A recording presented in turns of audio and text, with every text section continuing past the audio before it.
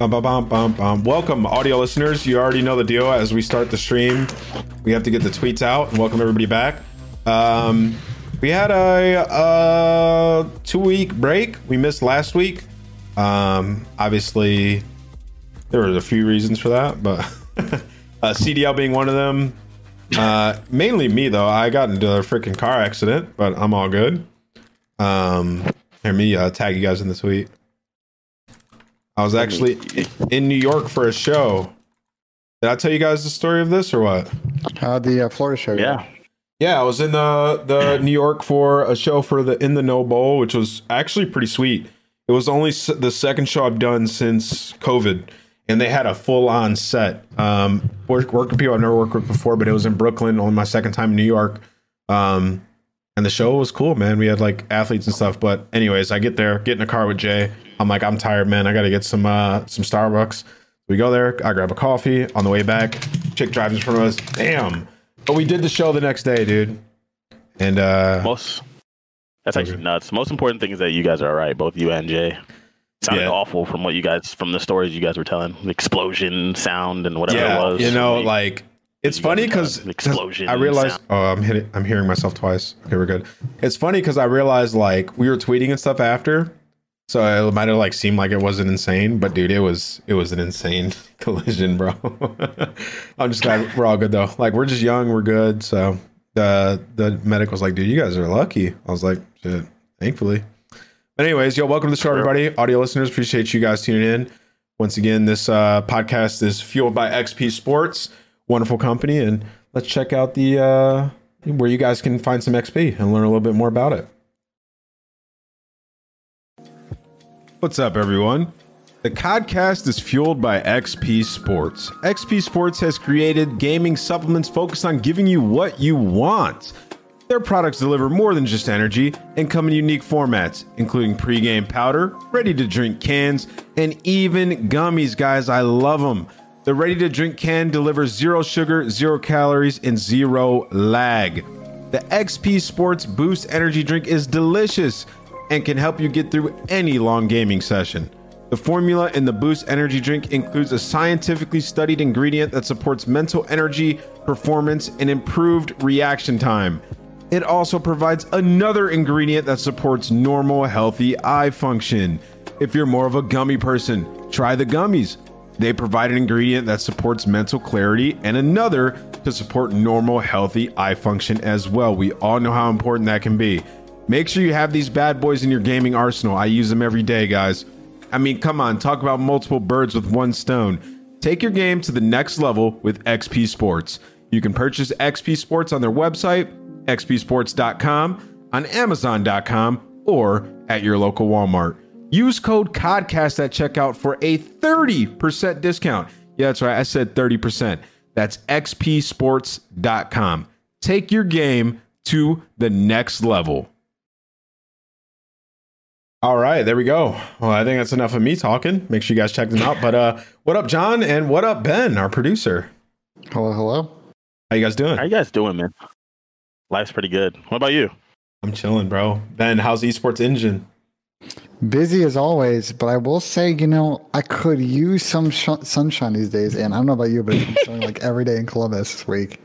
Dude, I woke up today and it snowed again last night. I didn't even know it was going to snow. And then it was still snowing. And I had to go to the store today and the freaking roads were just, at least like surrounding me, were terrible in Grandview. I don't know if it's the same for you over there because you're in like an arena area.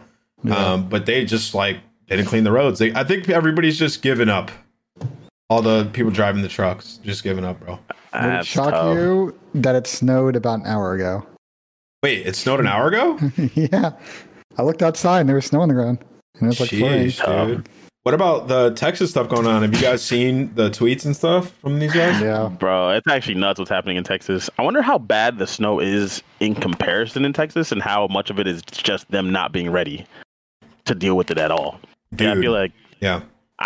I mean, obviously, they don't get snow like this in Texas. But hey, climate change, right? They're getting smoked. They're getting smoked, dude. Like, the thing is I know they had, like, one super bad storm where they got, like, a foot of snow, right? And then, what was it? So, what's today? Today is Thursday. So I think when did it happen? It snowed on Monday, right? Where they got going the this storm. whole week, yeah. So they got the storm on Monday, and then everybody's power's out like Monday night or like middle of the night Monday, and then it was out Tuesday and Wednesday, right? And I think people are starting to get power back, or am I wrong about that? I thought I saw a few tweets. It's starting to get better, I think. I heard it was some people, right? Some people in certain spots, even people like across the street from you would have power, but you wouldn't. I guess it's how power grids work. I'm not an expert in that. I have no idea. But, I mean, sheesh. Could push back Call of Duty.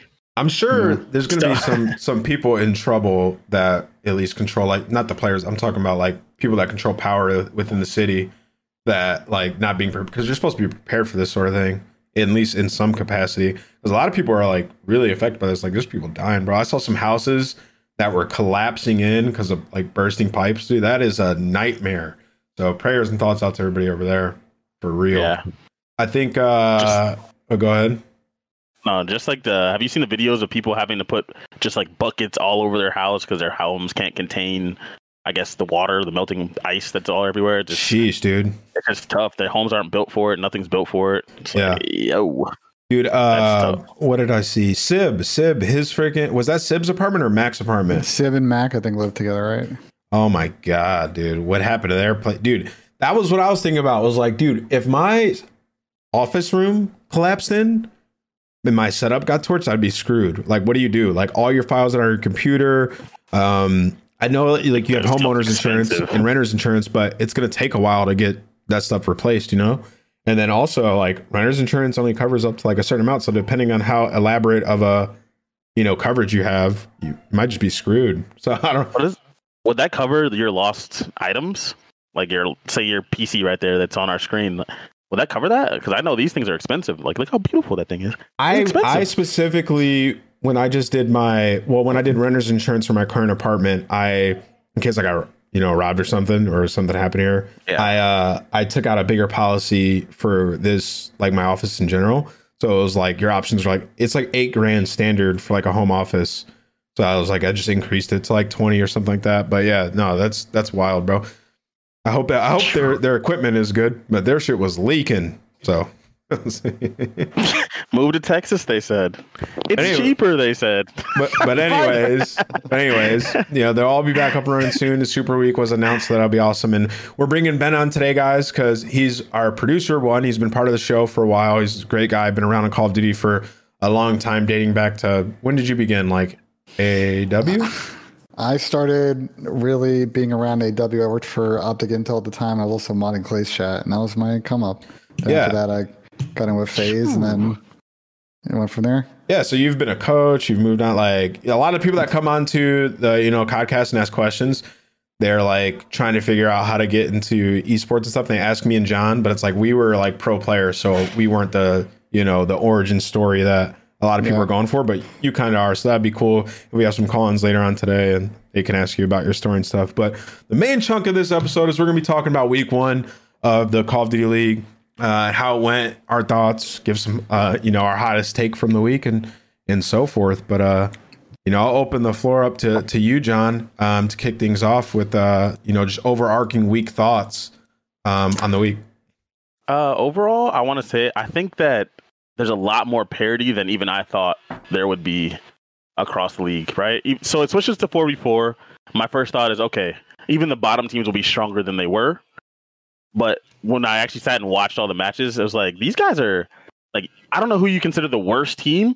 They're not that bad. Like, who are, at least not right now, until, like, all the emotions set in and all the losses start piling up. Even the worst team, which I guess you could say is, Paris? People were saying Surge before they went in, but they won a match. Like, even the worst team is not that bad. Not really. No, for real. There's like so much parity across the league. All these teams are super good.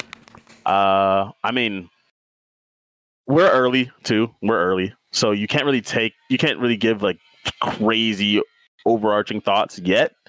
But seeing that there are no really bad teams is one interesting for me, because all I do now is watch the matches. Like, I don't have to cast them or analyze them or anything. So now it makes it a lot more interesting to watch the matches in general. And it's just going to be a really good season, I think. I mean, I'm not really sure. Usually, I can always see the scene. Like I knew last year immediately what was going to happen. Like who's going to be the good teams? Who is going to be the good team? Not even the good teams. We have a good feeling about who the good teams are going to be, but who's going to be the bad teams? Who are the weak players that are going to get weeded out? And I don't know who that is at this point. Like already at all. Even after the losses, even after the teams that took multiple losses. No, fair enough. Ben. Well, I agree with John on the parity, and I actually saw an interesting stat on maybe sort of how that might shake out from Round 11 stats that of the 4 Game 5s that went to Game 5 this week, the winner in those series, 4 of them won both S&Ds in this series. So it seems like there's a lot of parity, but as is always said on the desks and by a lot of talent that like S&D wins chips. Like it seems like amongst those elite teams, there have been good search teams early, and they made their mark in those series. Yeah, I think that. Go ahead, John. I was just going to say, I think I'll continue. I always try to give you the floor, but I just wanted to say this real quick. I think like with the way you beat like an Empire or an Optic or one of those super top teams is just by winning both searches and stealing a respawn, right?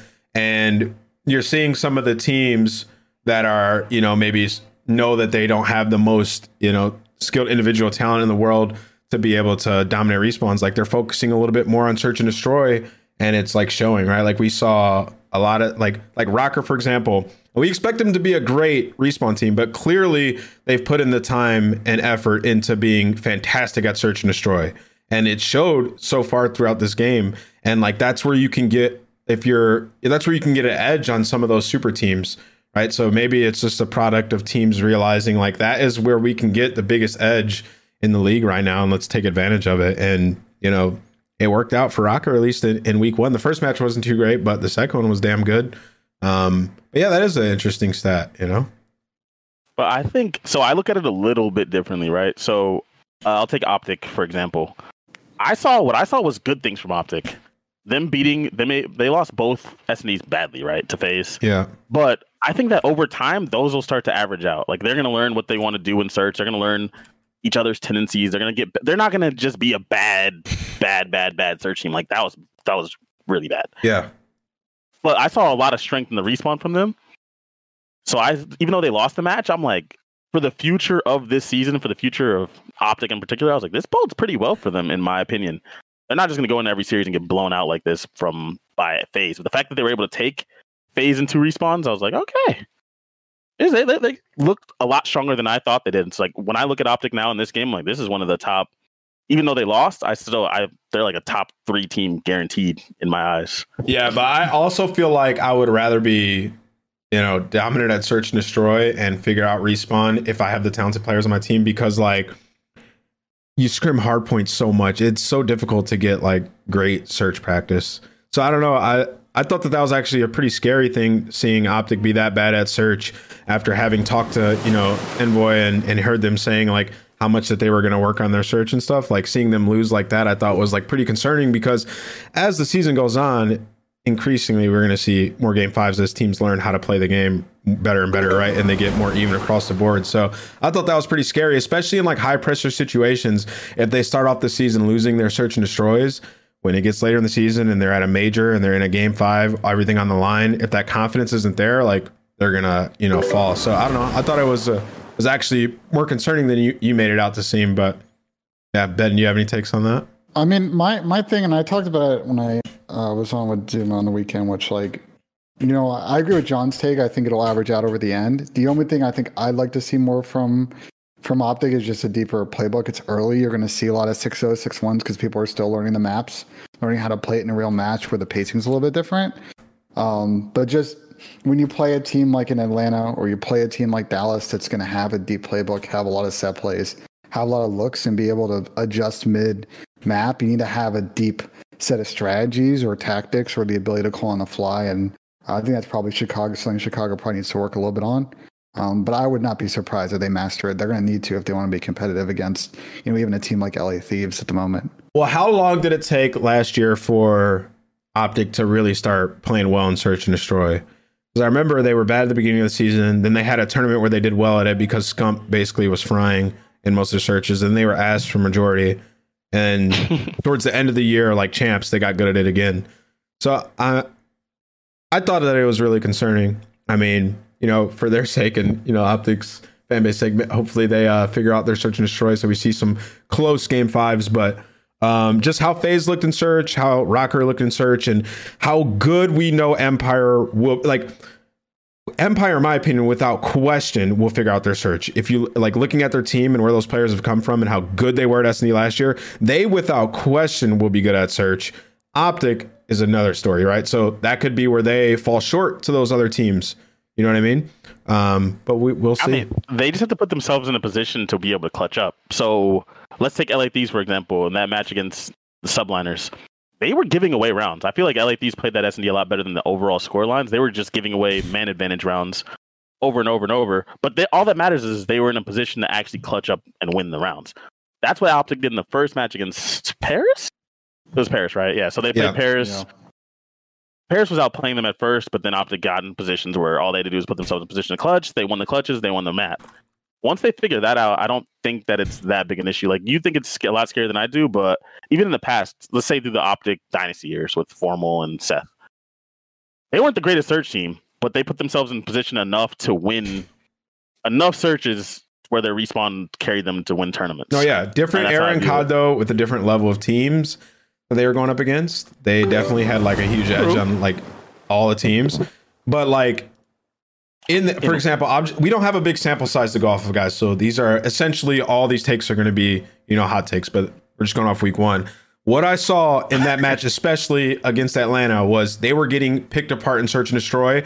There were multiple times where Optic would go out, they would actually execute like a first blood, first kill, and then they would get traded, and then the other player would be a couple seconds too late and then get killed, and then the playing field would either be level or they would be at a disadvantage. And that was just because FaZe knew what they were doing. They were always together. They were moving them around the map as a unit. They were trading out effectively. Like, Abizi was walking up the map, getting bloods on them.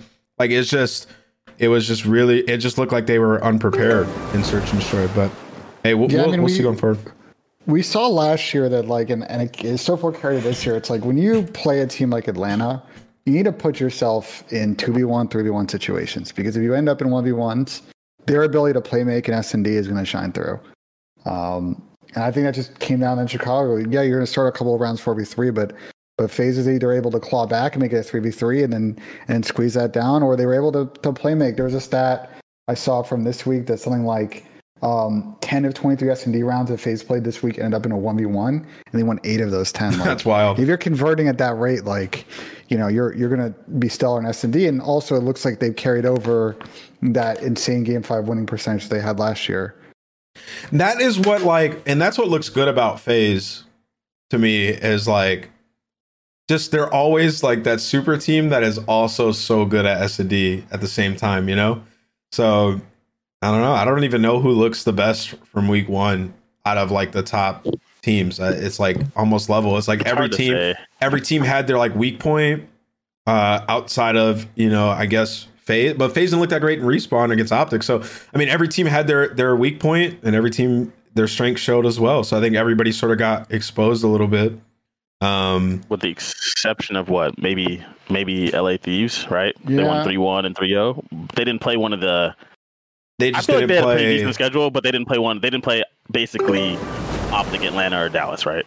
Yeah, and that New York series too, like, it was close. It was one of the weirdest 3-0s I've ever seen, because I think they could have won all 3 of those maps. But man, Thieves look good. I mean, you guys talked about it on an earlier show that, like, their key to success this year is, what are you gonna get out of Donnie, Temp, and what are you gonna get out of TJ? And so far, from what we've seen, they've been fantastic. Kenny had a fantastic week. If they keep up that flame, they're going to be very competitive and potentially win a bunch of majors this year. What I saw, I'm just going to talk about individual map, was what was it, versus Rocker? Was it Moscow, where they just bodied them, destroyed them? Yeah. They destroyed them, like, and that was super impressive to me. For one, I know Rocker hasn't looked like the best hardpoint team, but just LA Thieves understanding hardpoint to the level of where they are consistently breaking spawns, holding and preventing them from getting close to the hill. Like, that just proves how good of a team that they can be in the future. Like, this game is different in the last couple of games, and the fact of that, like, you can consistently 100-point club a team, or, like, beat them by like 100 points, right? Depending on the map, obviously, Crossroads might be a little bit more difficult, but, like, that's just because this game is not as forgiving as other games. So I think, like, as teams get better, we'll see more disparity in like hardpoint like that, dominating wins, etc. And that Thieves really impressed me when they did that there, because I was expecting them to have like close maps, close hardpoints, clutch up. TJ or Kenny have like a big game, but to like dominate like that, it just proves like they know exactly what to do, where to fill in the gaps, and where to go on the map. So it was like super impressive.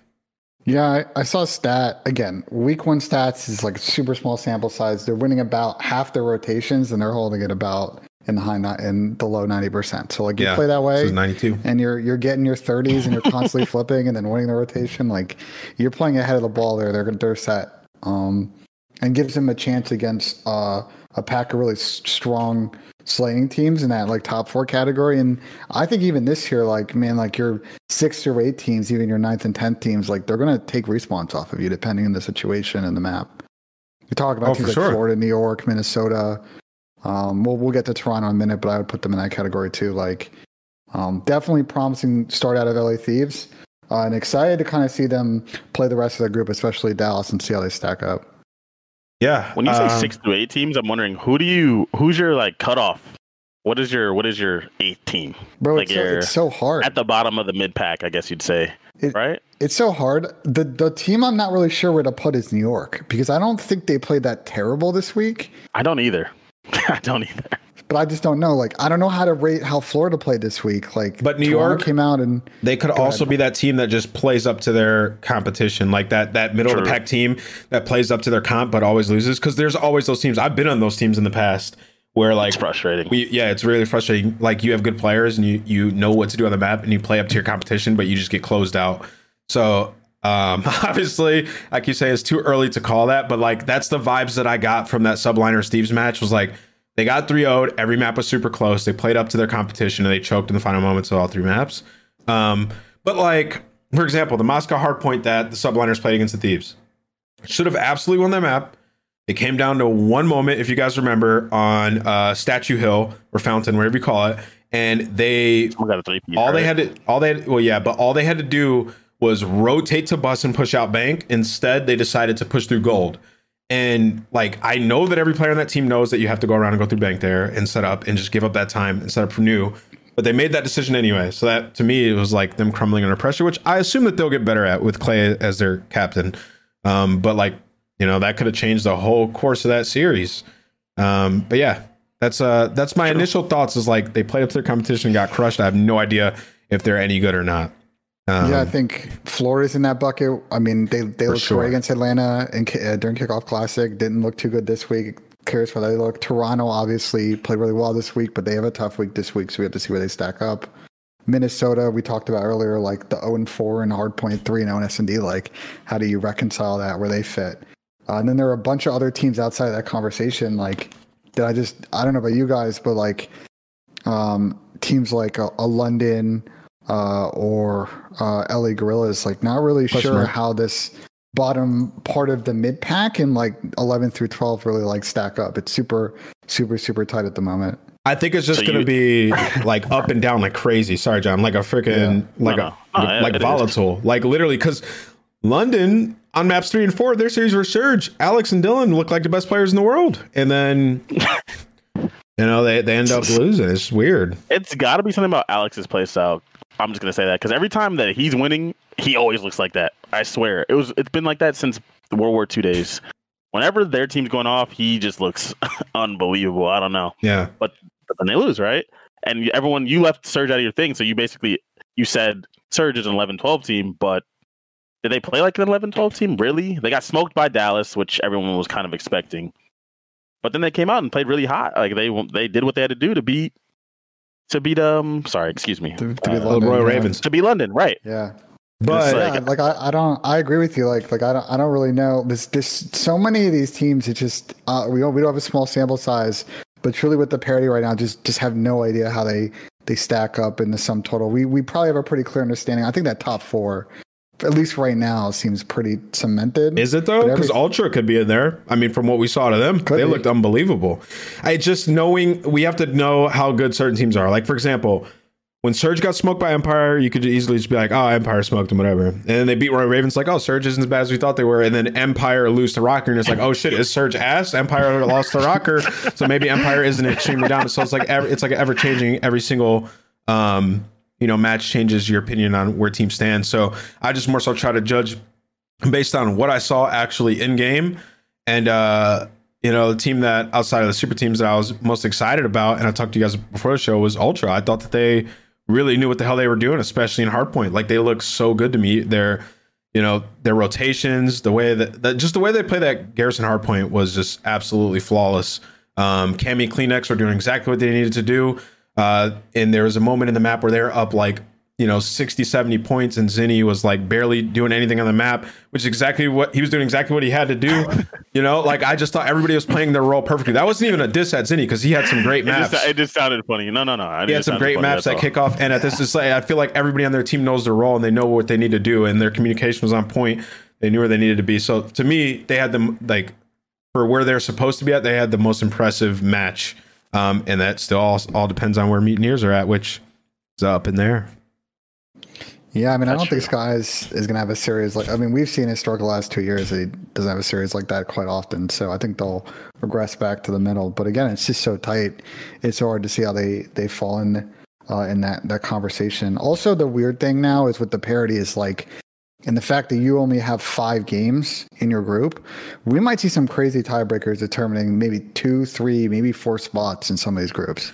Well, let's look at it like this. So who have Thieves beat? They've beaten Rocker and they beat New York, right? So, whatever. 2, Subliners not that good. Good wins, but like Rocker's not the best hardpoint team. And then you move on. Thieves play Surge, and they also play Royal Ravens, and then Empire. So realistically, like, Thieves are probably, they are going to play. I mean, Empire already lost, so Thieves potentially like first in their group, So if it'll come down to that match probably, which is like, strength of schedule is another thing to talk about. And depending on who people have to play, some teams have some crazy schedules. Let me see who was remaining schedules. Yeah. I think I saw Paris' schedule. I looked at it for some reason. I'm like, phew. They had to play, if I'm correct, they had to play Florida, Toronto, and Atlanta. I'm like, let me go see Florida. Yeah, and they've already played Optic, and then they played Gorillas. LAG, they lost that one. I'm like, jeez. And that's why for that match, I was saying, me and a neighbor were talking about it on the stream. We were like, it sounds weird to say, but this is like almost a must-win match for these teams, because depending on how the major number 1 goes, every team's reevaluating at the end of major number 1. Like, okay, if we're going to make a change, you probably need to make it now, or what we're going to do, right? So, like, for those teams, that could be potentially like their only dub going forward. And Legion lost that match, so that was like super concerning for them after how impressive they were at kickoff. Yeah, let's talk about those 2 teams for a bit. Start with Legion. What do you think was going wrong for these guys? Week 1, John. Well, so I feel like when I look at that roster, they have to win.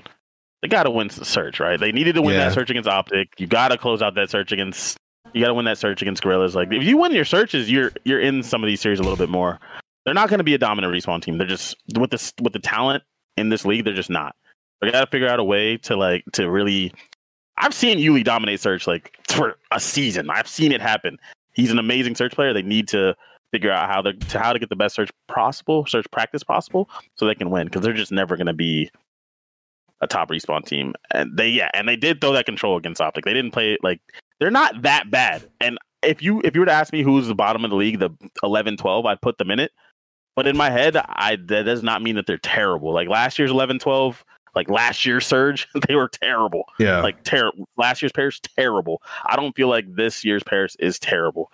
I just feel like there's a lot to work on, and I wish for their sake they got to play Gorillas later on in their run, so they had more time to work on stuff, as opposed to right now where I'm looking at their future schedule. Like, even if they got to really play well to even find 1 dub with their remaining schedule, because the other teams are just that strong, in my opinion. They lost both S&Ds to Gorillas, right?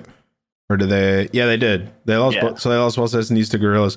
And like, they could have won that series too. Like, they could have won all the respawns. If you remember, like map 1 freaking apathy went absolutely bonkers on that crossroads. Just like, you just can't allow him to do that. I remember it was like the P2 rotation. I was trying to skip back to it, maybe put on broadcast for everybody, but some other PC, so sorry. But if you go to their match, it was P2 on the last rotation, I believe, where like they just threw it away and they had like a perfect opportunity. So like, even the team that we think, from the eye test looked the worst week one, they still had like some great moments.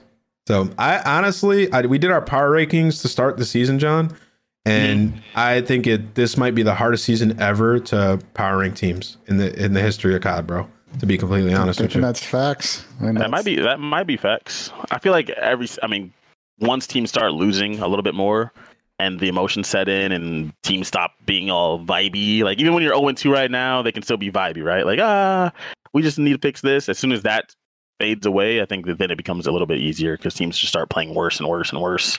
Yeah. So we'll see. We're still at the very beginning. I think it's also helped that we've had formats like this where teams are split into two groups and it's some round robin, double round robin, whatever. Yeah. These are probably the best like two groups you've ever seen in a format like this. Like I think top to bottom, we have a page super of the even. Groups. I need to see these groups side by side. If you go to the standings, it's on the I think I remember thinking Group B was better. That's what I remember thinking at the time. I couldn't tell you what teams are in which group right now. But I'm looking at it now, and I think they're basically even in terms of skill. What are the groups? Can we pull it up? Oh, I think Group A is way more difficult, to be honest. And the reason I say that is because Guerrillas and Legion are both in Group B, and we don't know what we're seeing on Mutineers. And so I have the groups up right now, John. If you have a good memory, I'll read it to you. But it's Group A. Group A is Thieves, Empire, Surge, Rocker, Royal Ravens, and Subliners. And then Group B is FaZe, Ultra, Optic, Guerrillas, Mutineers, Paris. So I would lean towards Group A. It's pretty even. It is definitely pretty even. But I think A is probably the higher ceiling of teams. But it's not like, Paris still can take series off of Toronto, like even a team like Atlanta, the parity is like that this year that I could see a situation where we get some upsets out of Paris or LEG, or Florida gets hot and they start taking series off of Optic or Atlanta. And then we talked about Toronto earlier. I mean, they might be a force this year, and we'll see this week if they're able to get results against FaZe and Optic. Suddenly Group B becomes very interesting, and who's going to finish top 3 in that group. True. My issue with all the bottom teams is I can see them upsetting any team. Like you say at FaZe, I have no issue with that. I just can't see them stringing together wins. So of these 3 matches let's just stay on the Legion for this one. Florida, Toronto, FaZe. I can see them winning each individual match. I just can't see them winning multiple matches. I just can't see them. A lot would have to go right. Like a lot would have to go right for them, and that's where it's like, okay, maybe the bottom of that was Group B is a little bit weaker than the bottom of Group A, because I can see all the teams in Group A technically stringing together some wins. So if you're Paris, like best case scenario, realistic best case scenario is like, okay, you beat Florida, and then who do you play? Who do they play? They play Toronto. FaZe and Toronto. So they still have an opportunity to like grab 2 of these matches, right? I think likely you lose to either Toronto or FaZe. Yet to be known, but like I can definitely see them winning that first one. So, best case scenario, they take down 2 matches, and then where does that land you in? Like, let me go look at the bracket. I mean, 2 and 3, 3 and 2 could be anywhere in these groups. It's like totally down to tiebreakers at that point. Then losing the Guerrillas really doesn't help, because it's possible in a tie with Guerrillas, and then there's your tiebreaker right there. It's crazy, dude. The major is going to be lit as hell.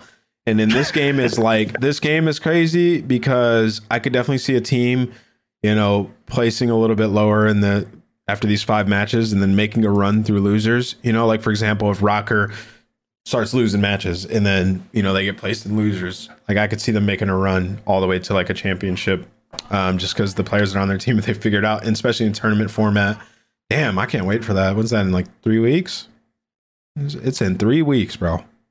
And I'm just excited that everyone's in them, bro. That's my favorite change from last season, is that everyone is at the tournament. Whether or not you start in losers, I mean, that's your own fault for, finishing at the bottom of your group. But everyone is in the tournament, so we can actually get, in my opinion, real champions, even though people would say that last year, real champions. I like the fact that everyone's in it, so you can see who's the best team at that time. So let's talk about Rocker here for a second.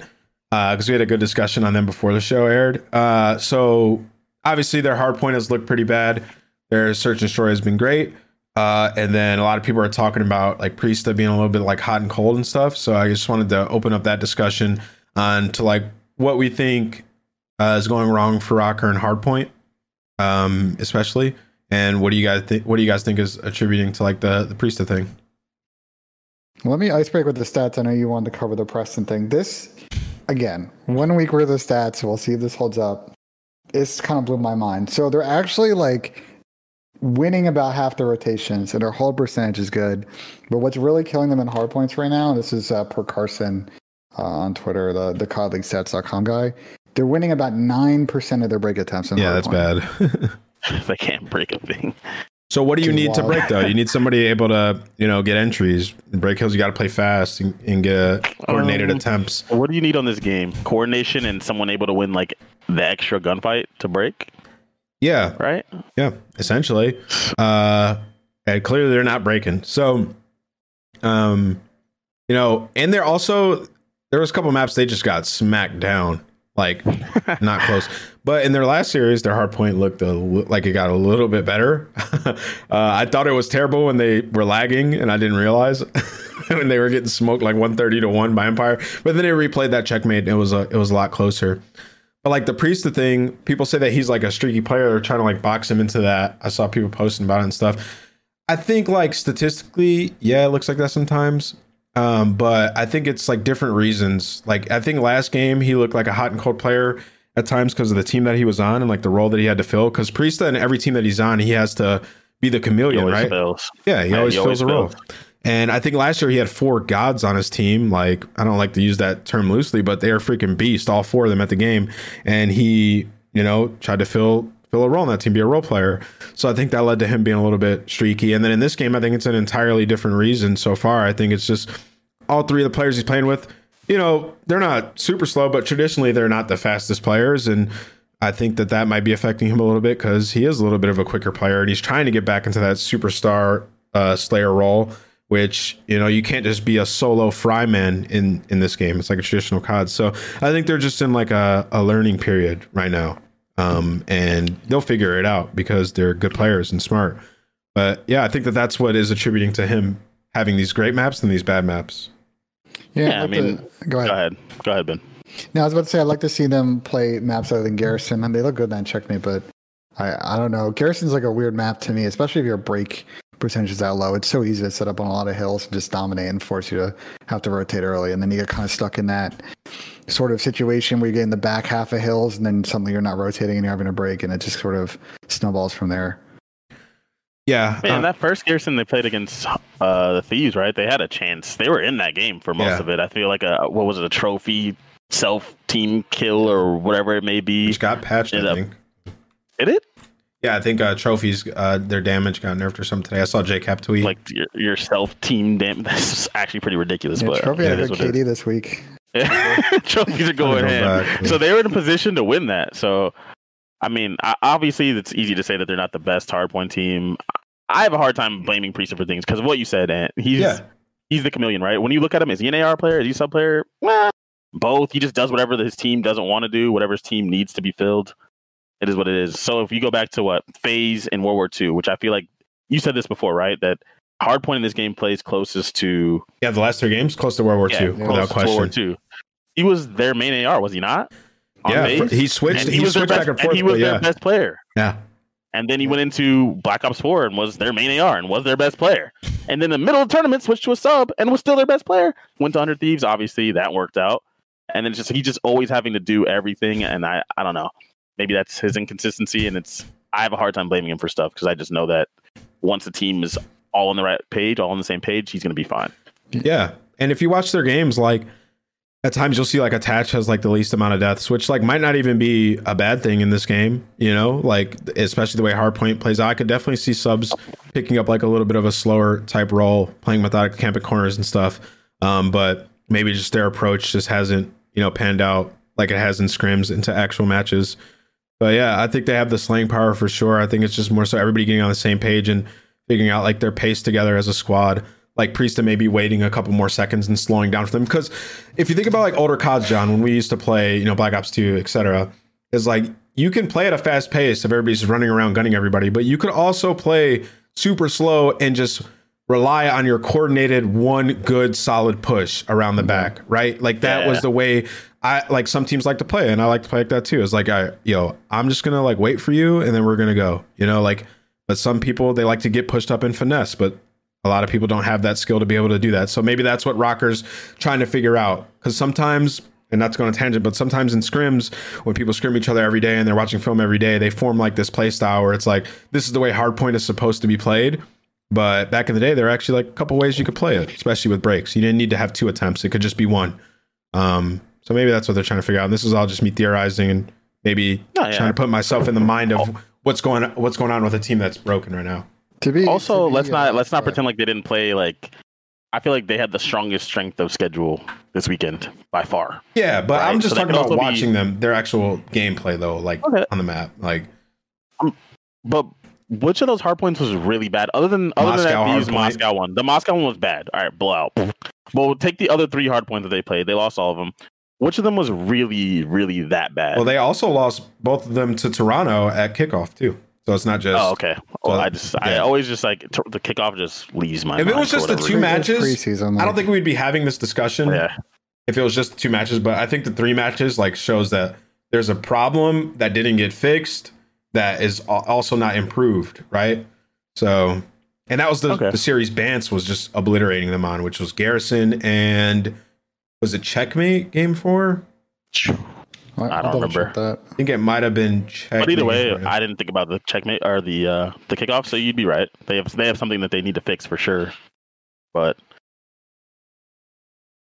I mean, I was just going off this weekend. It wasn't that bad, minus the 1 map where I guess they got out game planned before the match even started, where Thieves came in with 3 XM4s. Yeah. And they weren't prepared for it, right? Still, that's something that plays into it. But also keep in mind that they're losing every hard point, and they also have a veto. So there's also a map that they are obviously not wanting to play, which I think might be Raid, to be honest, because I haven't seen them play a Raid. I don't know what map have they not played then? Do you have that? So they played Moscow, they played Garrison. It could also change, but yeah. They played Checkmate. So yeah, no, they haven't played Raid. So yeah, for the info that's available to me, like it could be Raid. And like if they're having a map they're auto vetoing and they're still not winning hardpoints, that is just like a little bit concerning. just my team would not be vetoing Raid. No way. Pure enjoyment. I feel like Raid would fit their. Hell no. It could also be that every team is vetoing Raid against them because they have a good. I don't know why. He said it's a sound whore creddy map and they veto it. Got to be questioning the coaching staff. Must not understand their personnel. Well, Donnie, if you think about it, if I was playing that team, I probably would veto Raid. Honestly, that Raider, I probably would veto Raid. So maybe that's just getting vetoed against them. I don't know. Did they veto Raid against you guys, Don? That's a good question. I doubt you would know. I doubt these veto Raid, right? Well, no. I wouldn't think so. I mean, they have a good team for Raid. I mean, they have. Man, Don probably doesn't even know. He just goes in the series like, bro, veto what you guys want. I think Raid's great in this game. I don't know about that take from Nato. I feel like it plays from the maps I've seen both in real matches and in scrims. Like it plays really, really good in all 3 game modes. Raid? Yeah. Raid controls a little bit weird, but Raid hardpoint, it seems to be okay, except for like the first hardpoint is way different nowadays because I don't know if you remember, Ant, but you couldn't run up the driveway. Oh yeah, you couldn't run up the driveway. Like we're like, look at this idiot coming up the driveway. What a bum! Now you can just run up the driveway, and also what you were about to say, jumping up on the first thing is like that was actually a thing that took a little time. Now you just jump up there and get free kills. Another thing about Raid, and we talked about this, John. We highlighted this that it was concerning. Was back in the day, Raid was obviously a really good map. But the way it played was like, as the AR fights were a little bit longer and subs, you could sprint into doorways and win gunfights because of dexterity. Now you can't just sprint into doorways in this game. So like the way like breaking kitchen plays out way different from what I've watched and just playing. Like you can't just sprint into there and win that gunfight, right, and hit good shots. It's a lot harder, and with all the trophies and stuff, it's hard to like nade stun them out too. So you have to like win a really tough gunfight in kitchen, or jump into money and win a crazy gunfight. So yeah, it just plays out a little bit different. But I do not think that take that as buns is accurate. I think it's just a little bit different. It's not the same. That's just the gunplay coming into play there. I think the Nano spawns just doesn't like rotating stuff. He just wants to break from the front every single time. So he's calling these maps buns. Yeah, Nano's tripping. What maps do you guys think didn't play out like good this weekend? Like what map was not fun to watch? Checkmate Control, brother. Yeah, Crossroads. Who had that crazy Crossroads? Was it the Mutineers game? Was it Ultra? I think it was Ultra Mutineers. They just let me see something. Let me go look back. But yeah, Crossroads. I know Maddox tweeted out that they're looking to tweak P4. So curious if that where they put it. Have to, man. That thing sucks. And did you see where the proposed new hill was though? It's in the mix. It's gonna be a Mixie Hill. But is it gonna be ice? It was boxes ice. Yeah, I did not. That's the only like place that. on the map that's unused. It's better than where it is. That thing sucks. Do you think it'd become another Mixie Hill? P4 in Moscow. Is that what that is? That sucks. I like ice because then, like on P3, you can like back up and then just hold the middle. Like it gives at least a team that doesn't have P3 like the ability to get initial on P4.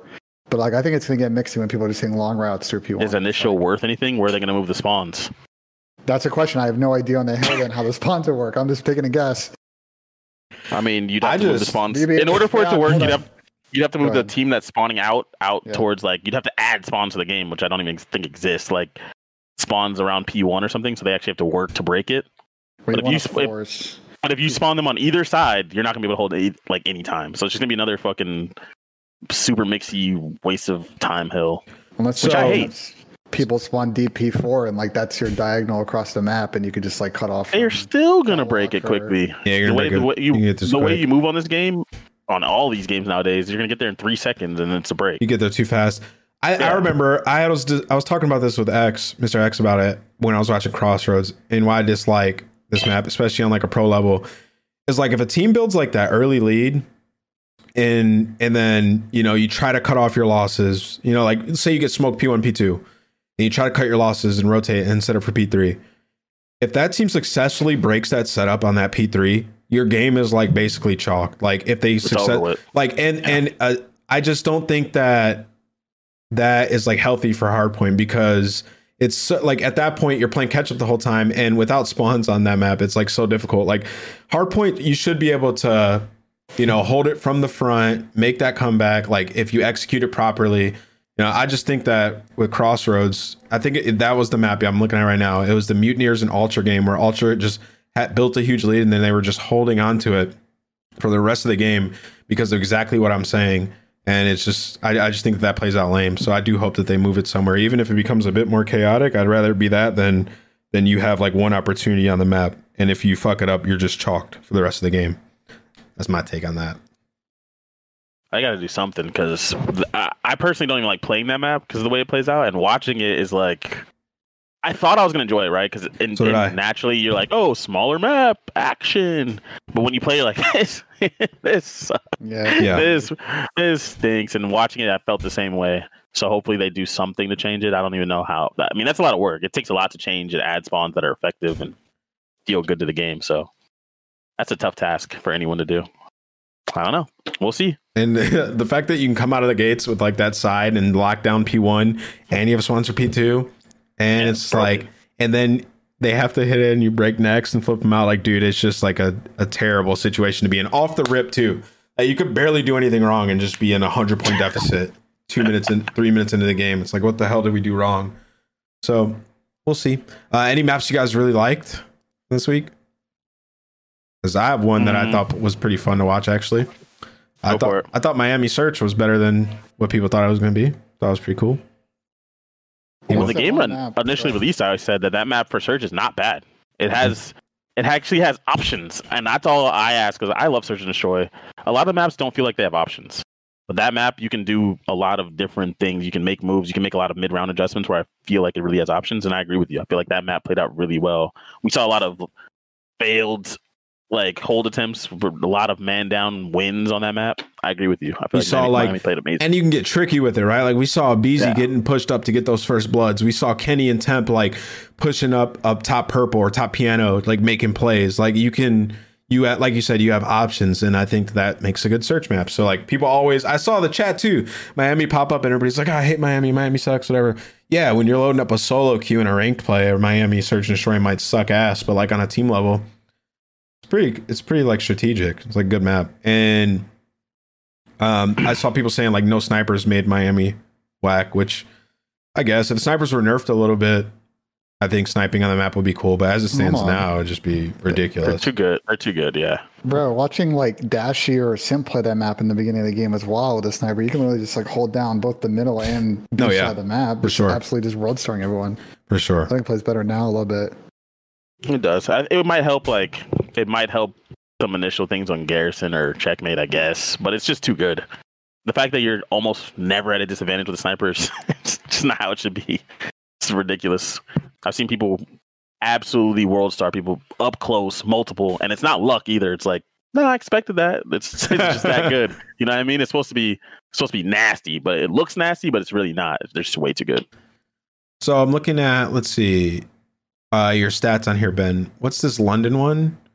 Blew out. The London one. Yeah, like that just goes back to how well they played in that series against Florida. Like they were just super heavy plus slaying at 1.2 in series as a team. That's going to come down to earth though, because they're playing FaZe in Chicago back to back, two of the top slaying teams in the game, and I'm sure they'll regress a little bit. But if they can get a result, the 4 teams they play next week, FaZe, Chicago, Paris, and LAG, man, like if they split that series between FaZe and Chicago and they go 1-1 going into matches against Paris and LAG, like. And you end up going 3-1 this week, and they end up 4-1 overall. Like that's wild to me. Am I tripping? When did London play Florida? Am I blasted? They played someone else. Yeah, they only played one match. They only played Surge. Yeah, the Surge. My bad. But that's a stat. That's accurate for against Surge, right? That was their. Yeah, it's accurate against Surge. Okay. Dude, but I mean, either way, like it's not like Surge don't have. Talented veterans on their team, guys that can shoot back. I mean, they have Sam on their team. Pierce looked really good at times this weekend. We got to talk about the Pierce too. The Hurts thing was ridiculous, bro. How is that? Yeah. How is that possible, bro? Yeah. It's classic. He was playing on 60 Hertz or whatever. Do you know how much of a difference that is, chat? Do you understand? You can feel it immediately. If you've ever gamed PC, you can tell it immediately. Now, I definitely cannot contend with these guys on a pro level, but I remember when I stopped playing on console and switched to PC and I was playing Warzone on like 144, 240, it like crossed my mind. I was like, damn, if this is what COD was, I could be a pro again, because I just felt that much more swaggy on the map. Bro, he probably felt like Superman in that series, bro. Like on that first map, he probably felt unbelievable, dude. Like everything looks so much better. Like his frames, like he probably Pierce blows my mind, bro. I don't understand how he didn't realize that, or how nobody told him that. But I get it. I think you said it. That feeling, it feels so much better. Everything feels, all the clunkiness immediately goes away. Like I don't know how you've been playing, and he was playing it like he's playing from Vegas to start. He's playing from 60 hertz from a West Coast disadvantage, like getting absolutely smoked. It's like sheesh. People were saying that Pierce was absolutely terrible at this game, but he was playing well. Now you know why. No, I know. Series. I'm saying before the matches, I'm like, dude, when has Pierce been terrible?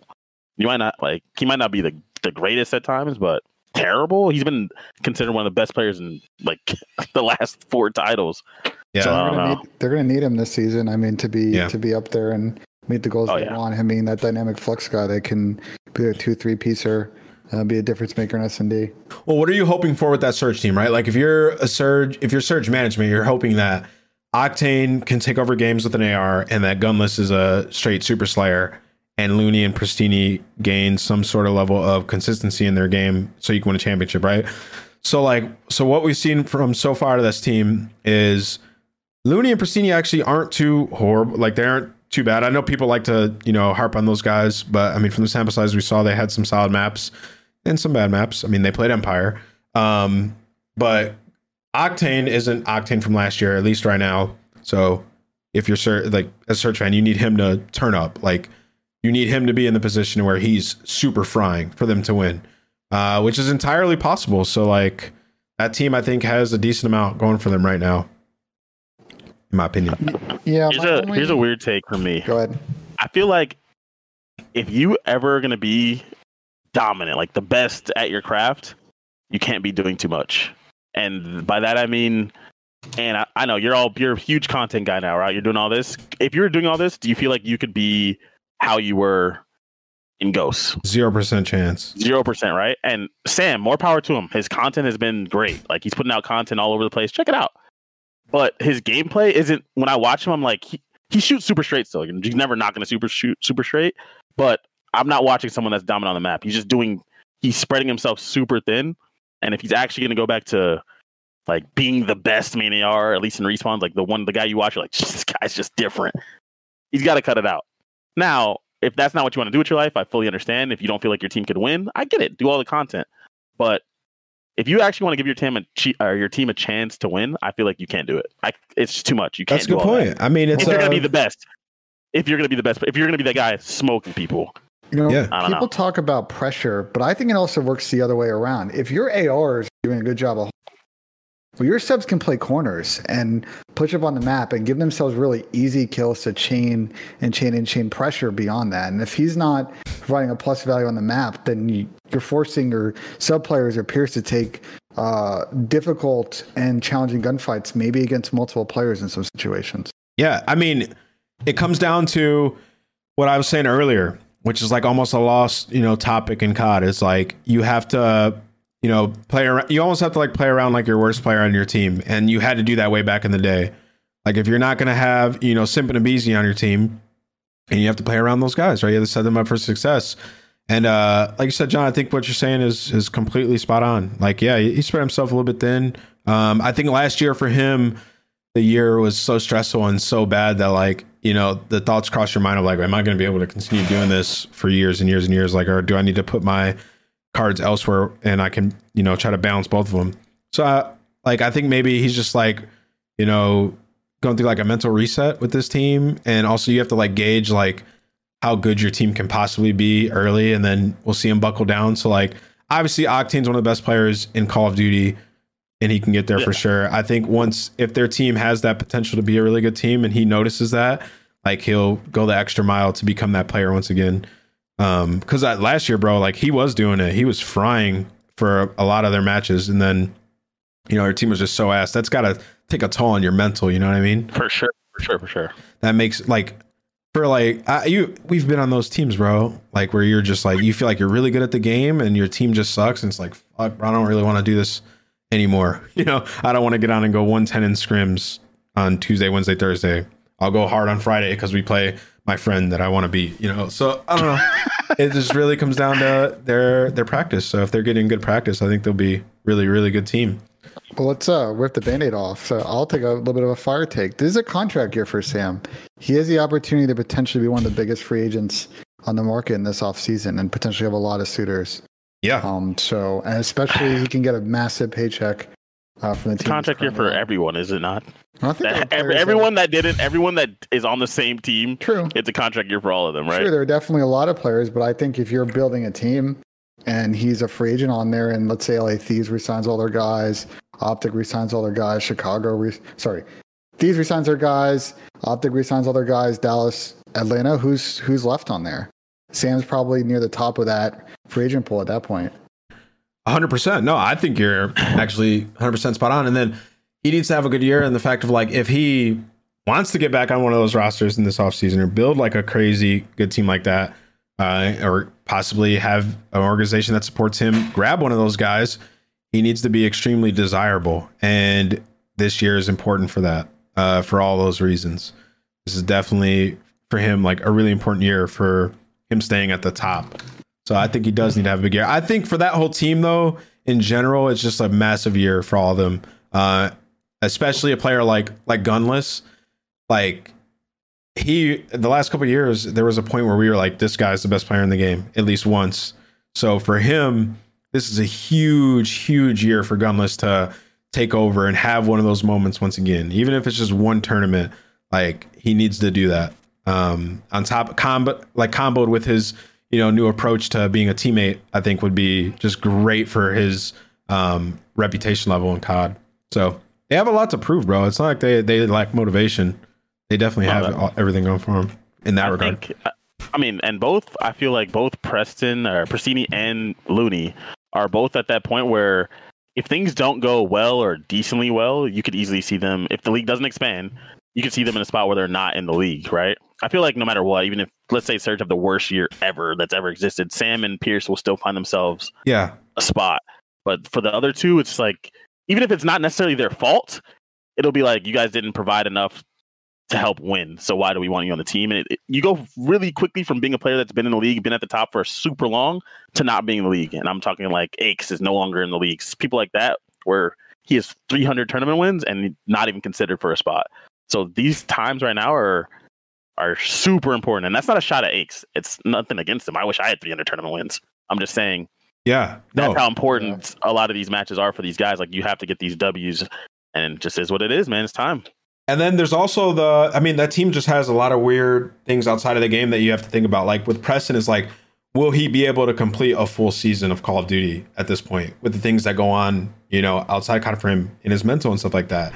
So for him, I mean, he has a couple, walls of adversity that he has to get over himself. So it's a huge year for him on an individual level to like prove that he can do, build something with a squad that maybe is not supposed to be that best team, and also individually, get past some of the things that have been holding him back in his own mindset, because, maybe, when he's teaming with his brother, like he can help him out, get through some of those things. And now he doesn't have that. So it definitely something to think about for him. And then for Looney, this is a contract. Like if their team isn't like a top 4 team for a couple events, like I feel like Looney will be the guy that teams are just like, I don't really want to grab that guy. You know what I mean?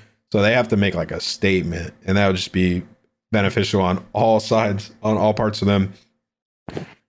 Because I don't even see people. Go ahead. There are a lot of guys next up in challengers. You got the Wester kids. You got people, the UT crew, Timmy and his cousin Dylan Rex. You got the guys in the New York Subliners Academy. Nato is frying in the Challengers League. There are a lot of people out there that will take spots. And very quickly with this format, you can see teams taking a change after stage 1 and not waiting until the middle of the year. You can't afford to lose those points when you get to the major and end up starting at the bottom of that bracket of champs. Especially with the upward trend that COD is on. This is the fan base building phase for these organizations. You're building your foundation right now, right? Like last year, I get was a test, was to figure out the potential of COD, the launch, inaugural year of COD. This year, I mean, like you saw, it was the most watched opening weekend of a regular season, or most watched regular season, something like that. It was great numbers, great numbers for COD. People tuned in. Great numbers for COD. I mean, we have league play. We're in the game now. Like the digital assets are coming in, the calling cards, the suits, everything. They look awesome.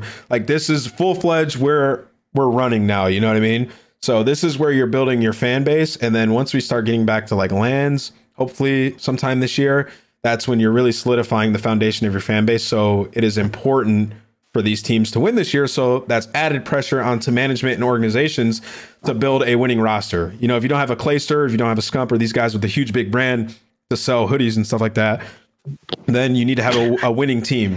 So these teams like Surge, et cetera, they're after Major 1, Major 2, maybe they will be looking at picking up some amateur players and building a fan base based around that, rather than shooting in the dark or finding a needle in a haystack for a championship with a team that's not performing.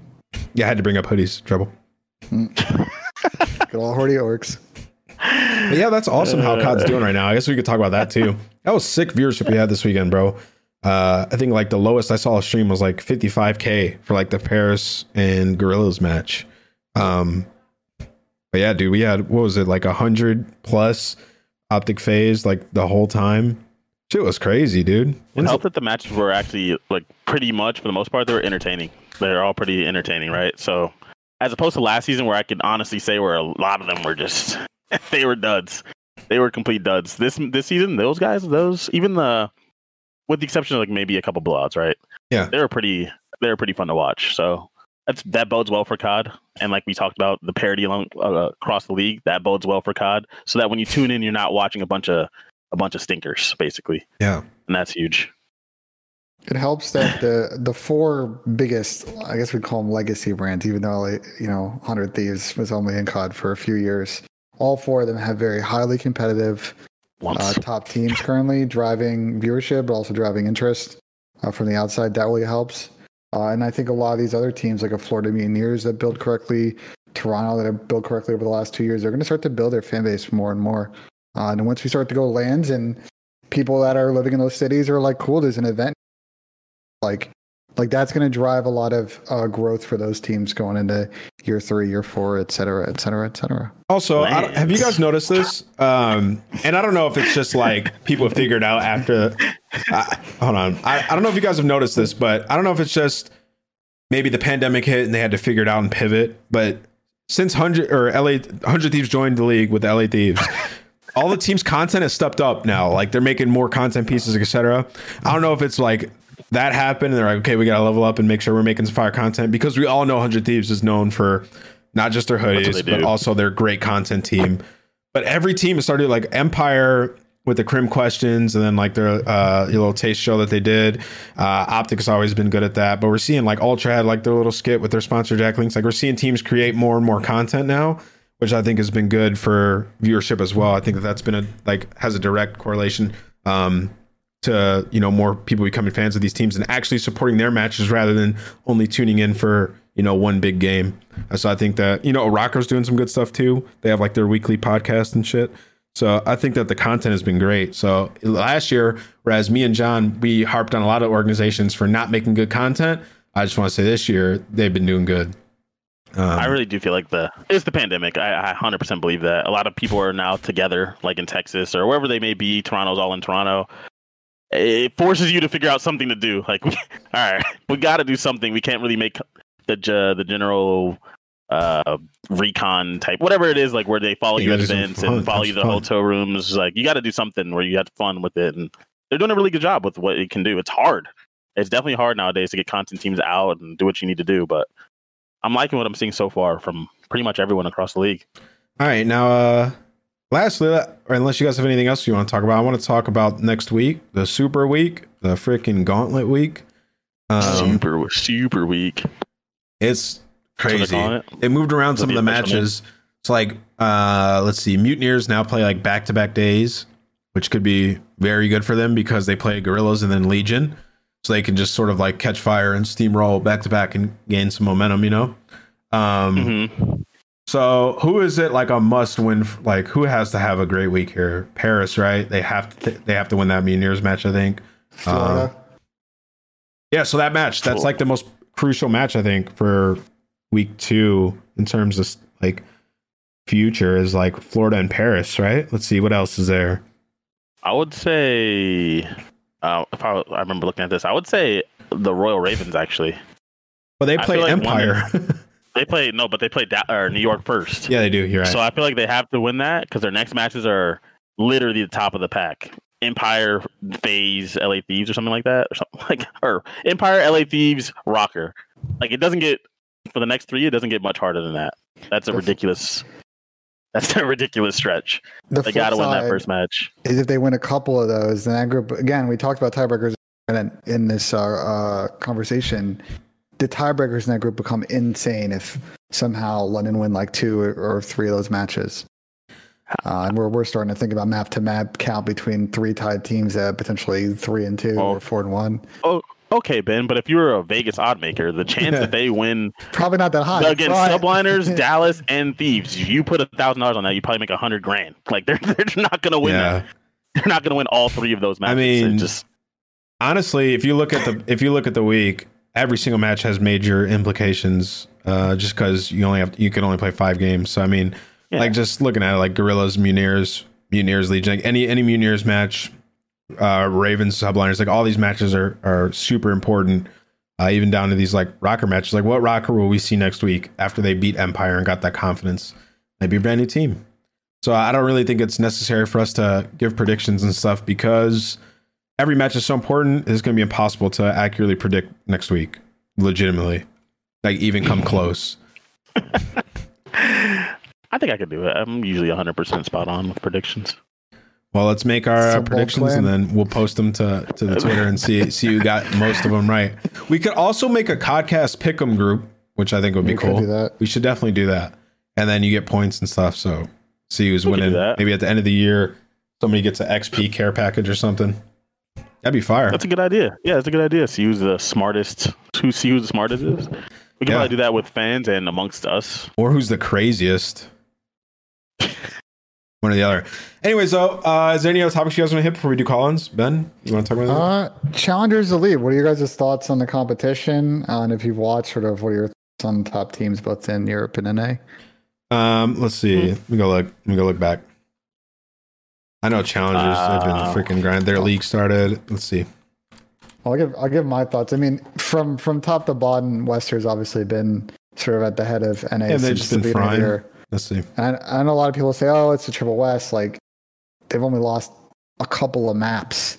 They went off host too. So yeah, I mean, so that's pretty whack. And they just beat Subliners Academy, I believe yesterday. They beat them 3-0. Yeah. So they still have a match against UT Crew. That would be interesting if UT Crew win that, and we have like a 3-way tie 5-1, but luckily Wester will be on top of that.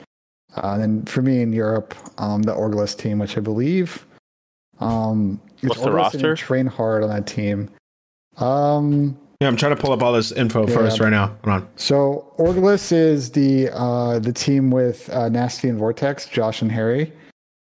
And then Train Hard is Hydra's team, so it's him, Keza Whalers, and this kid. Hydra's actually been frying, by the way, in these matches. I don't know. So Wester has won. They won the first 4 cups. Holy cow! And jeez, dude. I mean, what was it? Paul X, Venom, Tom Gravity, and Zaptius. I mean, you got a lot of guys, like, they're not onliners. A lot of those guys have won LAN events over the last couple of years. Tom, I swear, has been on like the top. I feel like Tom's been like frying for years. Yeah, he's got to be like one of the next up. He's been going at it for a while, though, right? Every time I hear people say who they're going to bring up, they never bring him up. His name is never brought up for whatever reason. Well, I don't know anything about him as a player. It's the main AR It's always like, I mean, it's so hard to break it. Like, think about the main ARs in the league. It's just it's the hardest position to break through in the league because you've either got established leaders or people that are constantly plus slayers, and like you're not going to unseat those guys. On top of that, 12 people lost their spot, and those were ARs. So that kind of explains. Although I do think at some point someone will give Tom a shot in the league. You deal like directly with that broadcast, right, Ben, or what? No. Oh, you don't? Oh, okay. I was gonna ask you some questions about it. But yeah, they've been. Yeah, no, it just seems like Wester's been frying. New York Academy obviously looks good. I haven't been specifically watching those matches, more so just been on the CDL side of things. But yeah, I mean, it's like what we talk about, like those guys that are consistently popping up on the timeline, the guys that are consistently winning. Like, it's really just the top guys that always get brought up. If you're getting 3rd and 4th and stuff like that, usually you don't really see those guys get brought up. So yeah, I mean, we'll see how they continue to do as the year goes on. And see if any of them get moved on up. But I mean, as of right now, on my radar is really just, like we talk about Nato, and then we talk about the guys that aren't Westar. We'll see though. Yeah, we'll love to see the Westar guys kind of bet on themselves and try and stick through it this whole year, because if there is an expansion team next year, would love to see those guys carry that on to another year. And would they all get picked? Would they all get? Yeah. See, this is where I have to come in, because you've always been sort of partial towards the Challengers teams, Ben, and you can't deny that. And for those guys, like, that full team is not going to get brought on to a franchise. It just will not. Like, they wouldn't. No. I don't see that happening. And specifically because I think those teams would get a solid player from another team and give them enough money to make them come over here and say, hey, let's build a team around you. And then we'll see some of the talent maybe get spread out a little bit more across the league. And then maybe 2 or 3 of those guys get put on teams across the board. But I don't think you're seeing a team come in and pick up that full team. I just don't see it. I just don't see it happening. I think what would happen. Look, as a management, let's kind of toss out a fire to take out there. And yes, I have been do that as a management. Have been partial to Challengers team. Whilst on FaZe did help assemble the greatest Challengers amateur team of all time, SC Black. But that guess aside, I do kind of see what will happen is Paul X or Venom may end up on another team, and so they won't be able to stick with that 4. But you love to see. I mean, we've seen it, man. Like, there have been so many good up and coming teams over the years, going so far as back as like AW that came out of Open or were a Challengers team and fried, and then just broke up, and we never got to see their full potential. And I think this Westar team if we do get some challengers lands this year, would love to see them prove everybody wrong and go to land and continue to still win. Let's see. Okay, Were they on a full roster last year? Or go ahead, John. I'll talk about it. Here, okay. So when I say that people in the chat and Ben, like when you guys say that they're gonna pick up a whole team, I'm not gonna take away from their accomplishments, right? They're a good team. They're a good challengers team. They're doing well. Blah blah blah. But you realize that they're beating other challengers teams in these tournaments. Like, right? You guys realize that, right? And what's going to happen is they're going to take whoever the people consider their best players. They're going to take them away from that team. That team instantly becomes worse. There's no way that team sticks together throughout the whole season and actually gets picked up. That would be dumb from a management team's perspective anyways, when there's going to be other free agent pros that are out there to add to the team that can improve spots where you're a little bit weaker. You're talking about players like, I don't want to say anyone's name because they'll get upset. I know that they can beat pros, by the way, if they were to play them in matches. They scrim pros all the time, almost every. Of course, because that's a good team to play when you don't have a pro scrim. They're the best challengers team. That does not mean you can't beat them, but it's not like there haven't been good challengers or AMS teams in the past where they beat other AM teams and then lose to even the bottom pro teams. I feel like people don't understand that there's levels to this at a consistent basis when it comes to pro gameplay. For example, if you took Paris Legion and you put them in challengers, I'm pretty sure that they would be getting to the finals of nearly every single challengers tournament, every single one. Like that, there are levels to this, and that's something that people forget. Like they romanticize the idea of the four, average Joes coming into the league and frying pro teams, which I don't see it happening. And from a management position, I think that would be honestly like an asinine move to make, and it probably wouldn't even happen anyways. Because if they dominate the entire year and they continue to fry like this, one of those guys is going to get brought up anyways prior to them that even being an option. Yeah, I know there was some interest on a couple of their players due to the Zero situation, but those were trial basis, and I think those folks. They always are, though. For them to even Parasite was picked up on a trial basis. Yeah, and then it's like a 2-week basis, and then you have to get a full contract. But once we get to stage one and teams are making real changes after that, they're gonna struggle to keep that team together. But again, wishful thinking. Would love to see them dominate challengers this year, and then see what happens after that. As a player, I think you'd actually be dumb not to take an opportunity as a professional to be on a starting professional team and get your shot at becoming like a real piece. Like, I don't know what team Awakening was on last year in the AM Worlds. I don't know if you can remember, but that's how relevant it is in the grand scheme. Yeah. I watched all these matches and I couldn't remember, and then he comes in and is a vital piece to a pro team. Like, stick with your team, Awakening. You'll get like, no. You guys all get if you get the opportunity, no. take take it. No, I mean, he's on a good ass team. He was on Wester before he was picked up. Exactly. Yeah. Leave that. Yeah, leave that. No, sir. Go take your shot. Maybe you'll make a difference. Like, what? that is faded. Anyone who gets an opportunity on a team that doesn't completely suck should take it. Like, so New York last year, also, they were bad. It's not like we haven't seen completely suck. It's not like we haven't seen Zaptius play in the league. Didn't he get play some league matches? What game was that? He's in Black Ops 4. Black Ops 4. Yeah, didn't he get thunder? He got thunderclapped like smoke. Like it just takes a bit, That's not a shot at him as a player. He could have gotten better. That experience is definitely beneficial to his career. It's a different level. Definitely a different level. I see a take in the chat that franchise statistically, open bracket teams did not win many series when they came out of open at any of these events. There are rare exceptions to that, like the E6 team back in AW, but most teams that came through open in the day got 3-0 smoked by everybody they played, and that was that. Just like from personal experience, I've played through open a few times, and I've never not made it through open. Like, I've always made it through open, and I've gotten top 8 nearly every time I've made it through open. So, like, there are teams that fry in there, and yes, they make it through.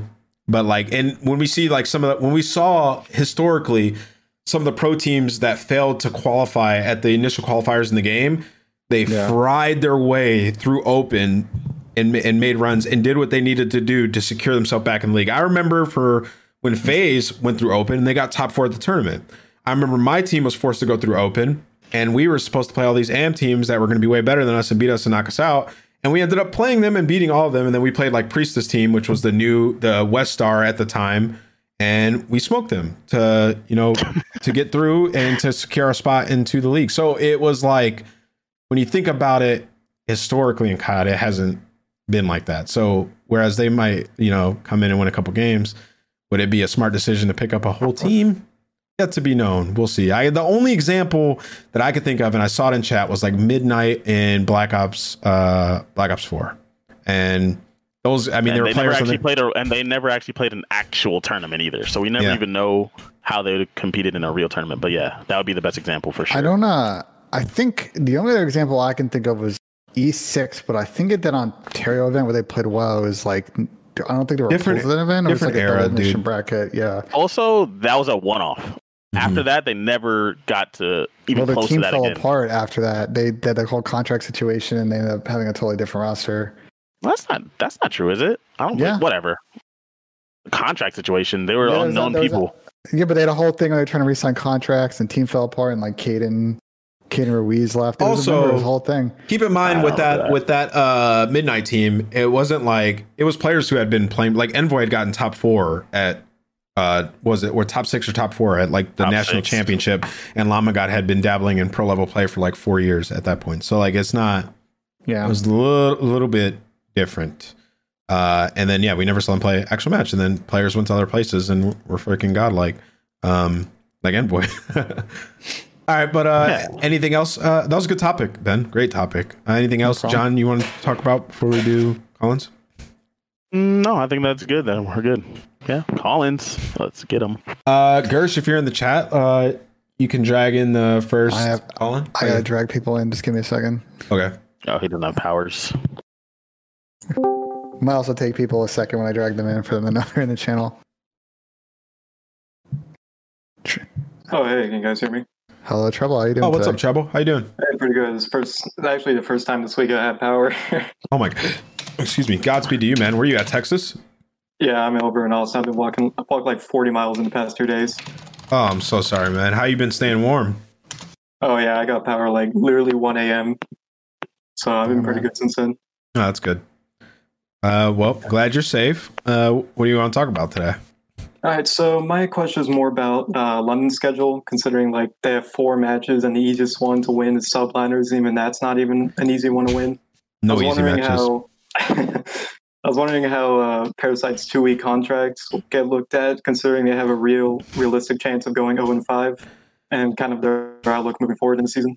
So, don't quote me on this, but I think that 2-week period already went past, and they signed him for sure. Yeah. So from my understanding, it's really hard right now to go from the UK to the US. Yeah. Due to coronavirus. On top of that, I have no idea what the current situation is with Zero's visa, and there's a lot of steps.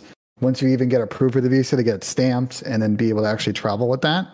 So I would not be surprised if he's going to end up playing almost all of stage 1 with them and maybe into stage 2. But are you asking how does he get viewed as a player if they go 0-5, or like sort of like the implications of this week for Parasite's career? Is that what you're asking? Or you're more so wondering what he gets? I guess at the start, because I didn't know he got re-signed or like on that extended contract. So I guess now it's more about, I guess, how he's going to get viewed, because it is kind of his comeback. And so these are really important. So that is entirely up to Haggy. I think for a Parasite, like, he doesn't even need to go off.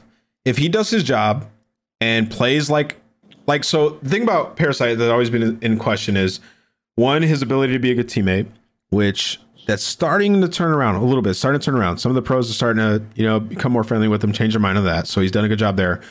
But it also, when he plays on a pro level, does he get smacked down in some of the pro matches? Because he fries. When you watch Parasite stream in these challenger matches and, his scrims and everything like that, he's very good. Like, he's really good at all these games.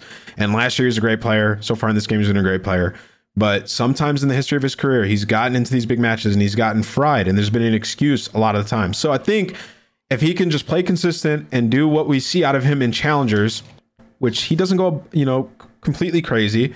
If he's just consistent, then I think a team will give him a shot next year. If they have a flex or a man-AR position open, I think he can get a good opportunity. I don't think he needs to go above and beyond. He just needs to be consistent and not cause any problems and create zero excuses. That's what I would be looking for as if I was a manager on the cusp of like, should I be looking at Parasite as a potential player for my team or sub? That's what I would be looking at these 2 weeks. I hope that answers your question. Oh yeah, it definitely does. Well, thank you, Treble. Yep. But like John, Ben, do you guys agree with that? Like, He just needs to do what he's been doing in Challengers, which is just being a consistent, good teammate. Let me toss a fire take out into the void that we didn't really talk about.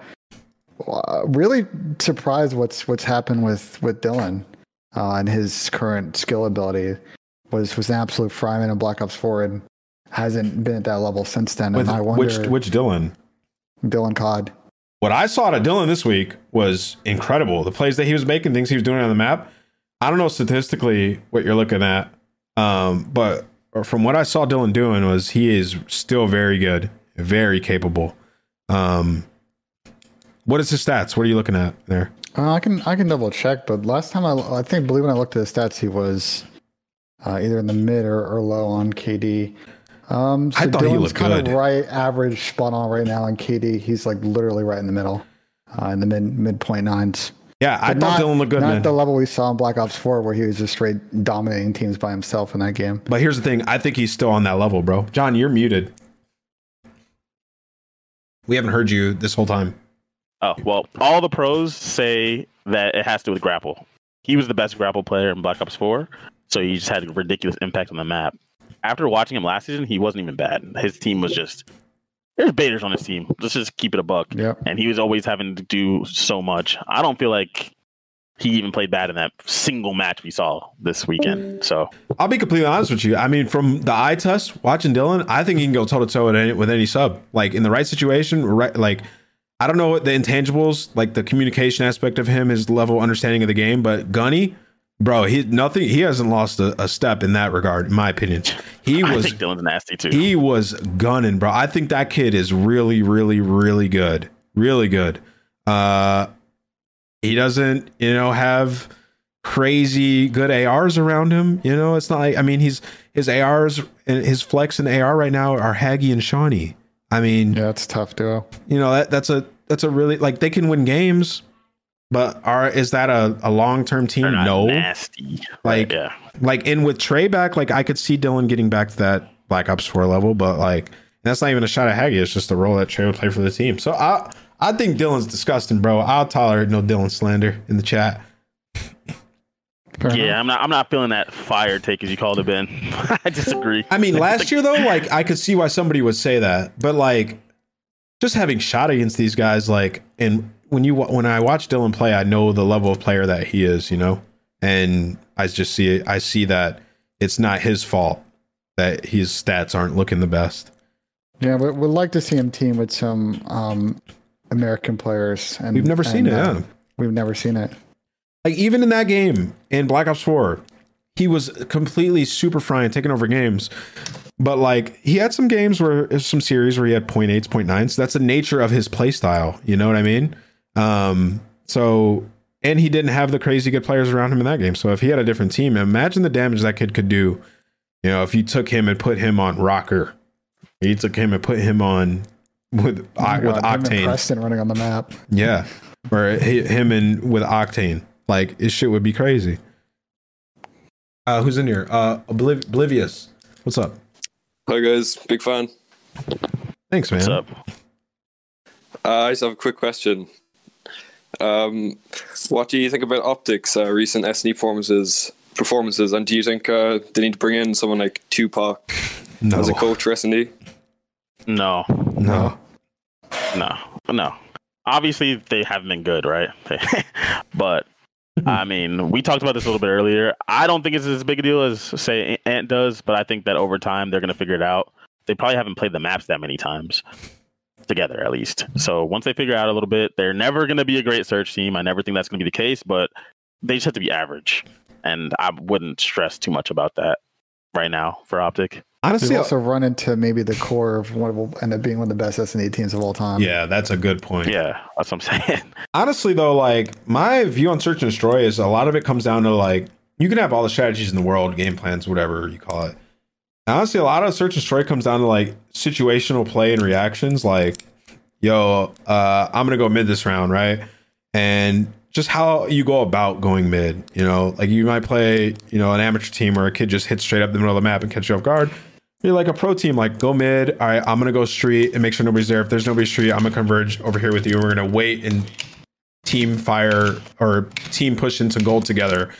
You know what I mean? Like, it just comes down to like that small communication on the map and situational play, being able to assist your teammates. And that's where Optic is undeniably going wrong, right? Like, no matter what situation that they're in, like if somebody's making a play or there's a play call on the map right now, the other teammates or whoever's in the other positions on the map are not in positions to be of assistance. And they're not taking advantage of situations that they get the first blood, where they have the advantage on the map.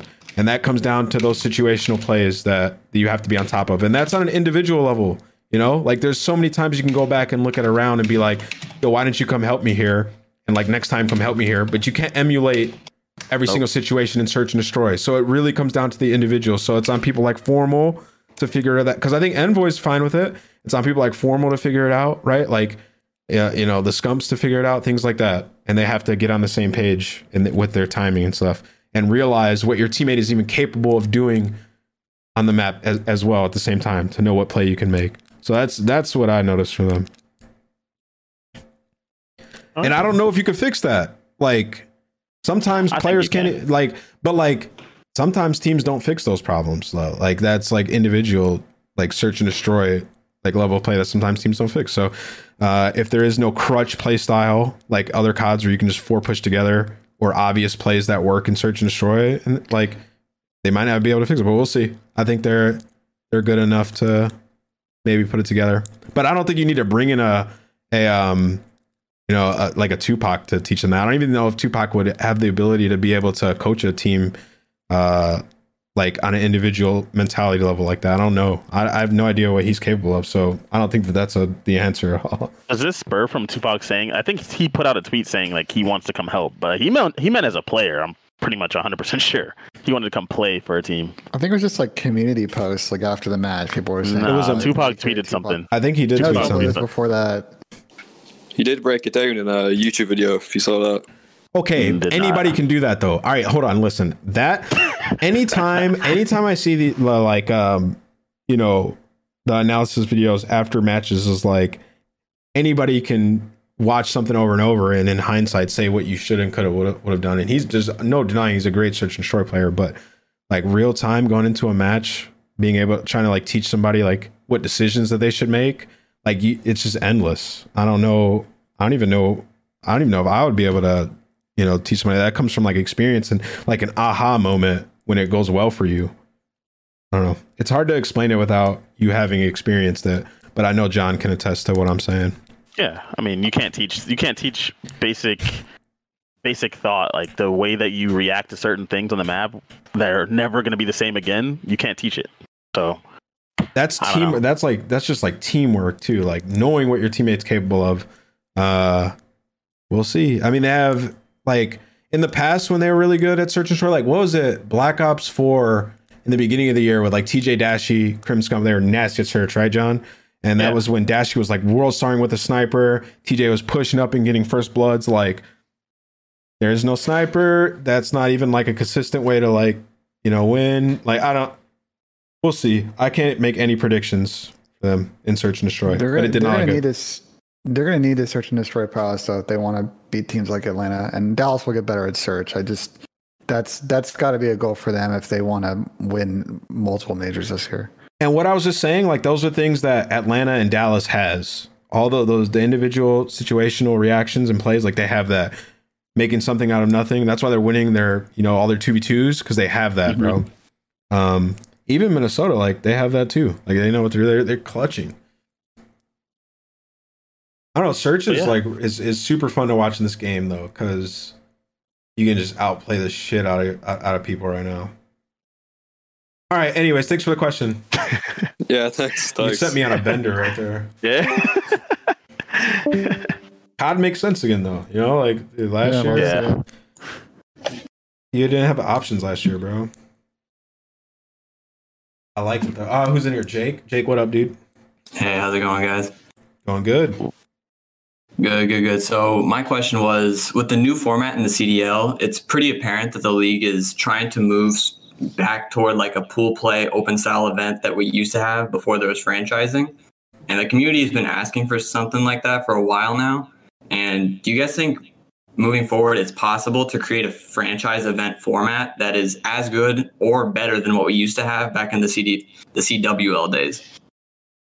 So you mean like an actual open tournament? Like I don't.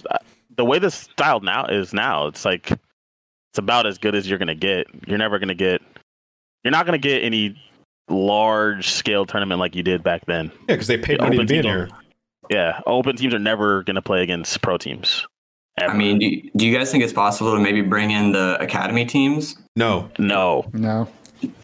That's a bummer. Think about it. To do that, what would need to happen, Jake? Think about it logistically and realistically. Like, what would need to happen?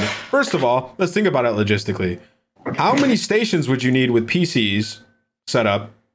And also, like, we talked about this before. Like, imagine an open tournament now that we're on PC trying to set that up. Every single person. I know Ben's probably stressed thinking about it. Like, that like, logistically, that probably would not even work. To be completely honest, it's a massive undertaking. It can work. I mean, there have been, DreamHack and ESEA have done stuff like this in the past. Bring your own. But having a standardized super. No, Ben. It's never been done. You just made that up. It's always a super small scale, or you bring your own stuff. Yes, I've been to one of those events. I went to. It adds logistical challenges, but I'm not going to say it's impossible. I think that's capped to say that. It's definitely not impossible, but logistically, it is a nightmare, and the issues that it brings up. There's a lot. But anyways, aside from that, even if we were just wishful thinking that it was possible, why would all the teams agree to do that and risk like your team losing to like, your academy team? And like, it's just like, it's a league. Like you don't see, I don't know, like D-League NBA teams playing the Lakers. It just does not happen. Yeah. So it's just the league. So yeah, no, I mean, the answer to your question is just like, to our knowledge, no, that probably will never happen. Someone in the chat said, "Oh, what Counter-Strike?" No, they don't do that in Counter-Strike. Usually in Counter-Strike, there's one or two stations. Yeah, but I'm telling you, you go to DreamHack events and there's open tournaments all the time. You bring your own stuff. You bring your own stuff too. I mean, it's okay, it's but the thing is, so the way how CWO works, they get there days before and they set all this crap up. You think they're gonna set up like a quadrillion PCs and have no issues? The settings change. I think it's doable. Yeah. It's definitely a challenge. Well, they did it back in the day with StarCraft. They did do it back in the day with StarCraft, but that's one guy per like it's different. Like it's not. I don't know. It's like 4 people. I don't know. That shit would be crazy, bro. So do you need 9 PCs per? Because you need the host PC or whatever it is. Yeah. That just sounds like an absolute nightmare. It's possible, obviously. You can set up 9 PCs, but where do you get in all this space? Where like that's a nightmare. And either way, you still wouldn't funnel into the main tournament. I wish I had Spencer here because Spencer used to have a stat on how many open bracket teams actually won series in past TWL tournaments. That number was not very big. It was like less than 10, I think, per year. Yeah, and then it's like, with the fantastic viewership that we're getting and the way everything's going, why would that even be like a necessary undertaking that would be like, is that something that you would consistently do for COD? Like, is that something that I just don't see that being an option? From a viewership standpoint, I'll tell you right now, it's horrible. Whenever you had to wait for those, and I'll even say this when I worked on the desk, and doesn't have to say this, but when you had to wait for the open team to play all the matches in pool play, holy crap, that is when everyone sleeps. That is when everyone sleeps. Like, what time does the matches start? 12? Yeah, but the tournament starts back at like 6. You're like, all right, I'll be there at 6:30. Like, what? Yeah, I mean, the venues were boring point of the tournament. The venue's completely empty. The crowd's empty. Like, it's just, there's a place for it to be put on display, and that's on a stream.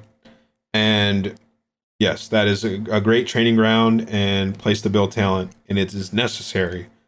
But they do not need to be directly compared to our pros and playing against the pros. That is special and it's separate. You know, like in my mind. But yeah, thanks for the question, Jake. No problem. Thanks for the answer, guys. Thank you.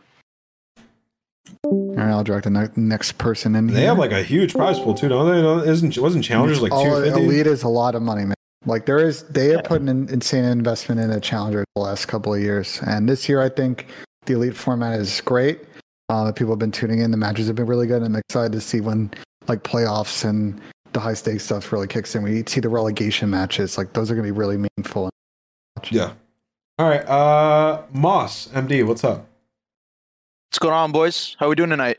Doing good. Great night. How you doing? Life's good. I'm pretty good. Just chilling.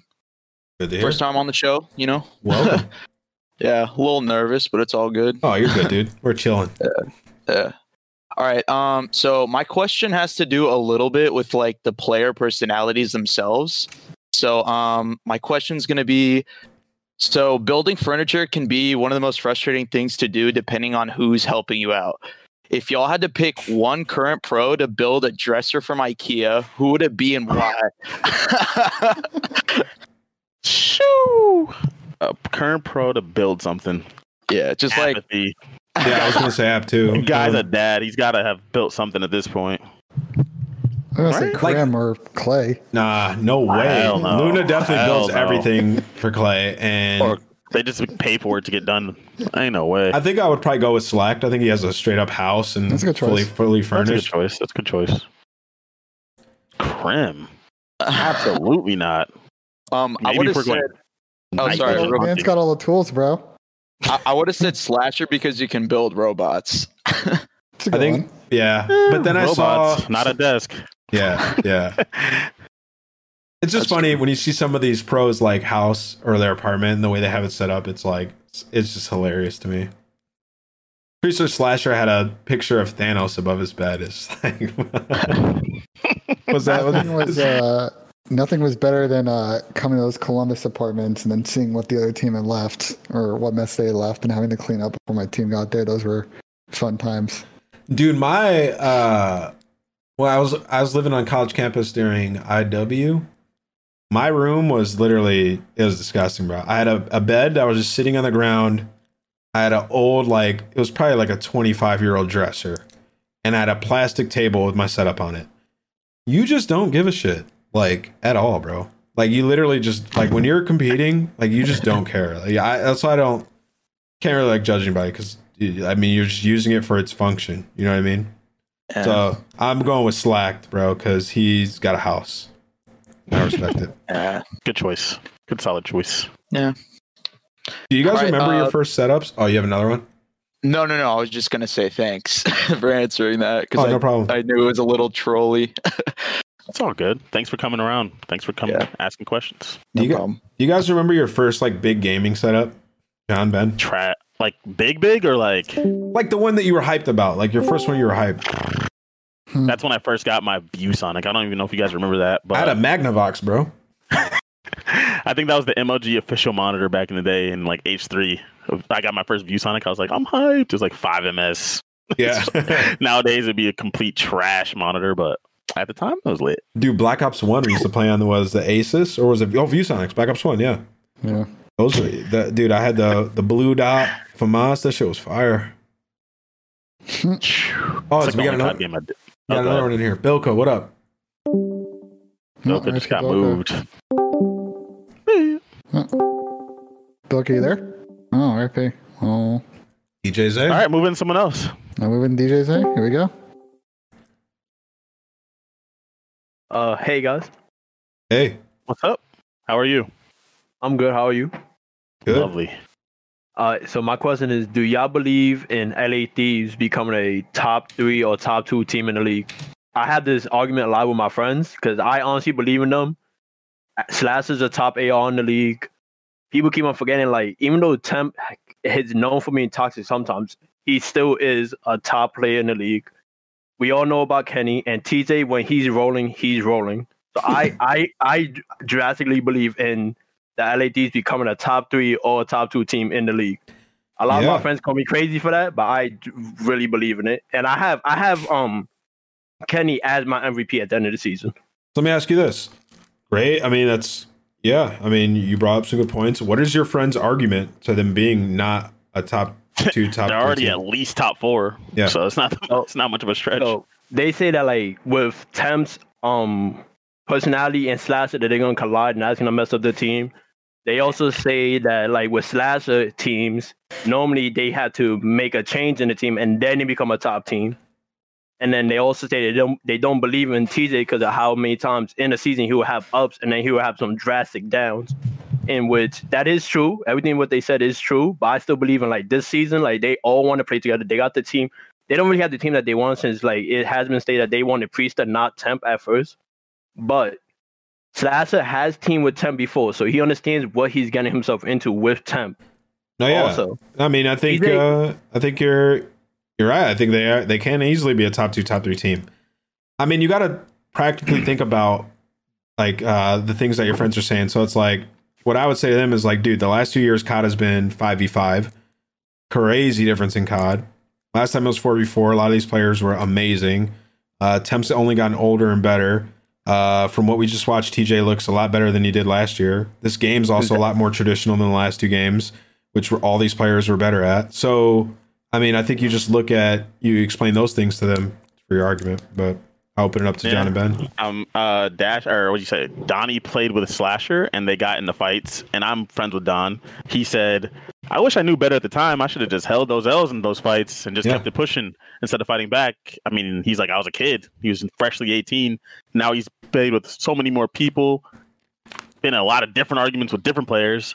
Like, this is not that bad. I'll take these. Like, it's not necessarily a bad thing. He's grown up. I mean, he's already top 4. I don't understand how you put. I had them in top 4. Like when they are. Like when I did them like my power rankings, like before the season started, I had 1 Dallas, 2 Optic. No, I had Optic 1, then I had Thieves 2, then I had Dallas 3, and then I had FaZe 4. Interchangeable. Yeah. I mean, I think that list that you just made is a little faded, but but I'm honestly say I'm a little biased with LA Thieves and Optic. I'm honestly say that I love those teams. You have to put Empire 1, bro. Like as of now. Yeah. Empire FaZe 1 too. Yeah. It's just giving that respect. Yeah. 3, 4. I'd probably put Optic 3 right now. It was just a little bias in my power ranking. It was a little bias. Yeah, it's fine. You're allowed to do that. They're biased against them, clearly saying, like, I see people saying that they're not top 6. Like, that's just dumb. Like, that's just dumb. I think that last year leaves a bad taste in people's mouths with these players. Yeah. But now we're back to 44 in a way different game. And it's not like, and if anything, you should be looking at it differently. Like, because they had such a bad year last year. And even last year, they was one round away still. Yeah, exactly. So listen, dude, you're fine. Your friends are, for them to say that that's not possible is delusional. It's absolutely possible. And I mean, nobody knows, but I mean, they have a really good shot at being a top 2, top 3 team. I mean, think about what like for them to be top 2, top 3, what do they have to do? They just have to get top 3 of champs. Is that possible? Entirely possible. They look great. So we'll see, bro. All right. Thank you. No problem, brother. Is he back, Ben? Yeah. Look, are you here? I was told you gotta unmute. If you gotta unmute if you're here, brother. Hello? Yes, sir. Well, I'm so sorry. I'm on mobile, so it's kind of tough, you know? It's all good. You're here now. Yeah, so my question was, so which of like the franchises do you think did the best job preparing not only for short-term but long-term success? And do you think it's worth it to plan that far in advance since the turnover rate for rosters is pretty high in esports? Yes. It depends. Go ahead. Yes. Atlanta and Dallas have clearly approached that way. I think as long as they keep the core of those teams together, like I don't see why those teams would ever change. Yep. And it's definitely worth it. Like if you can invest in young players that you know are sure things, and you create that, you know, San Antonio Spurs atmosphere where it's a family environment, they're buying into the marketing, they're buying into all the deliverables you need out of them. Now, in the case of those 2 brands, you know, they have either parent orgs or a licensed brand that they're using to leverage growth, but like you still need to create a new brand. You got to build a whole org, and having that success and winning to build from is super key. 100%. Everything you said, I 100% agree with. I think that they've done the 2 best jobs at it. I think some other teams that didn't get those super stars, also like Ultra, did a good job of it. And they're the only team that kept the roster from year 1 to year 2, and we're seeing them get better from year 1 to year 2. So I think those 3 teams did a really good job. And then the slow transition that, you know, Optic's been working on, you know, it's just Envoy, but you know, they got Dashy back now, so you know, obviously they're trying to get that next heir to the throne, and it's obviously looking like Envoy right now. So you're seeing teams do that right now, and also having sort of those legacy players that are still really good as like a guide and a mentor to them at their best. So, and we should also shout out the Florida Mutineers for making 2 incredible pickups over the last 2 years between Neptune and Big Wake. Well, yet to be known for Neptune, but yeah. True. From what I've seen from Neptune this season, I think I feel pretty confident about putting them in that list. That's I mean, he hasn't done anything yet, so but we'll see. From what I've seen on the map and from talking to other pro players in the scene, like they see him making the right play on the map and him shooting back, and if that's the case, I just got to see him on see him on land and we got to see him on Ben. a stage. Yeah, we got to see them on some sort of stage. He hasn't done. Well, we could say the same thing about Big Wake. We haven't seen him play on. No, but he's played in a lot of big matches. He hasn't played on the stage yet. Facts. But he's played in big matches. Neptune And he's also taken over in big matches, like not just like been there. Like Big Wake is the best player in their team, and he is still really good at this game, bro. We were watching these matches. By the way, we didn't talk about him, and we were just screaming Big Wake like he's nasty at Call of Duty. That was an incredible pickup, bro. An incredible pickup. I mean, he was so good. Pros thought he was cheating. Like whether it was legit or not, it was still a discussion, you know. So, yeah, shout out to them too. Good point, Ben. Other than the Neptune one, gotta wait a little bit. I do think that I mean he will. All in, baby. I mean he's gonna be rookie of the year most likely, right? Like he's got a great shot. He's what are the other rookies? Him and Fire 40 and Diamond Con. But like he's in the best position, like set up for the most success. Like he's got a great team around him, and he's got that it factor of like the movement and the shot and shit. So. I think he's probably going to be rookie of the year this year, more than likely. Yeah, I mean, there's only 3 of them. Yeah, I mean, I think it'll be really tough for the role that. Up yet? What'd you say? Oh yeah, some of them. We haven't had any roster changes yet. I mean, Big Wake didn't get on a pro team until the middle of last year. So. He also didn't get rookie of the year. Fair enough. But they didn't win.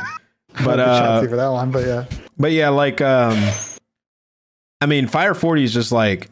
Their team is just such like a ragtag group of guys that it'll be tough for him. And the role that he plays, he's like a flex.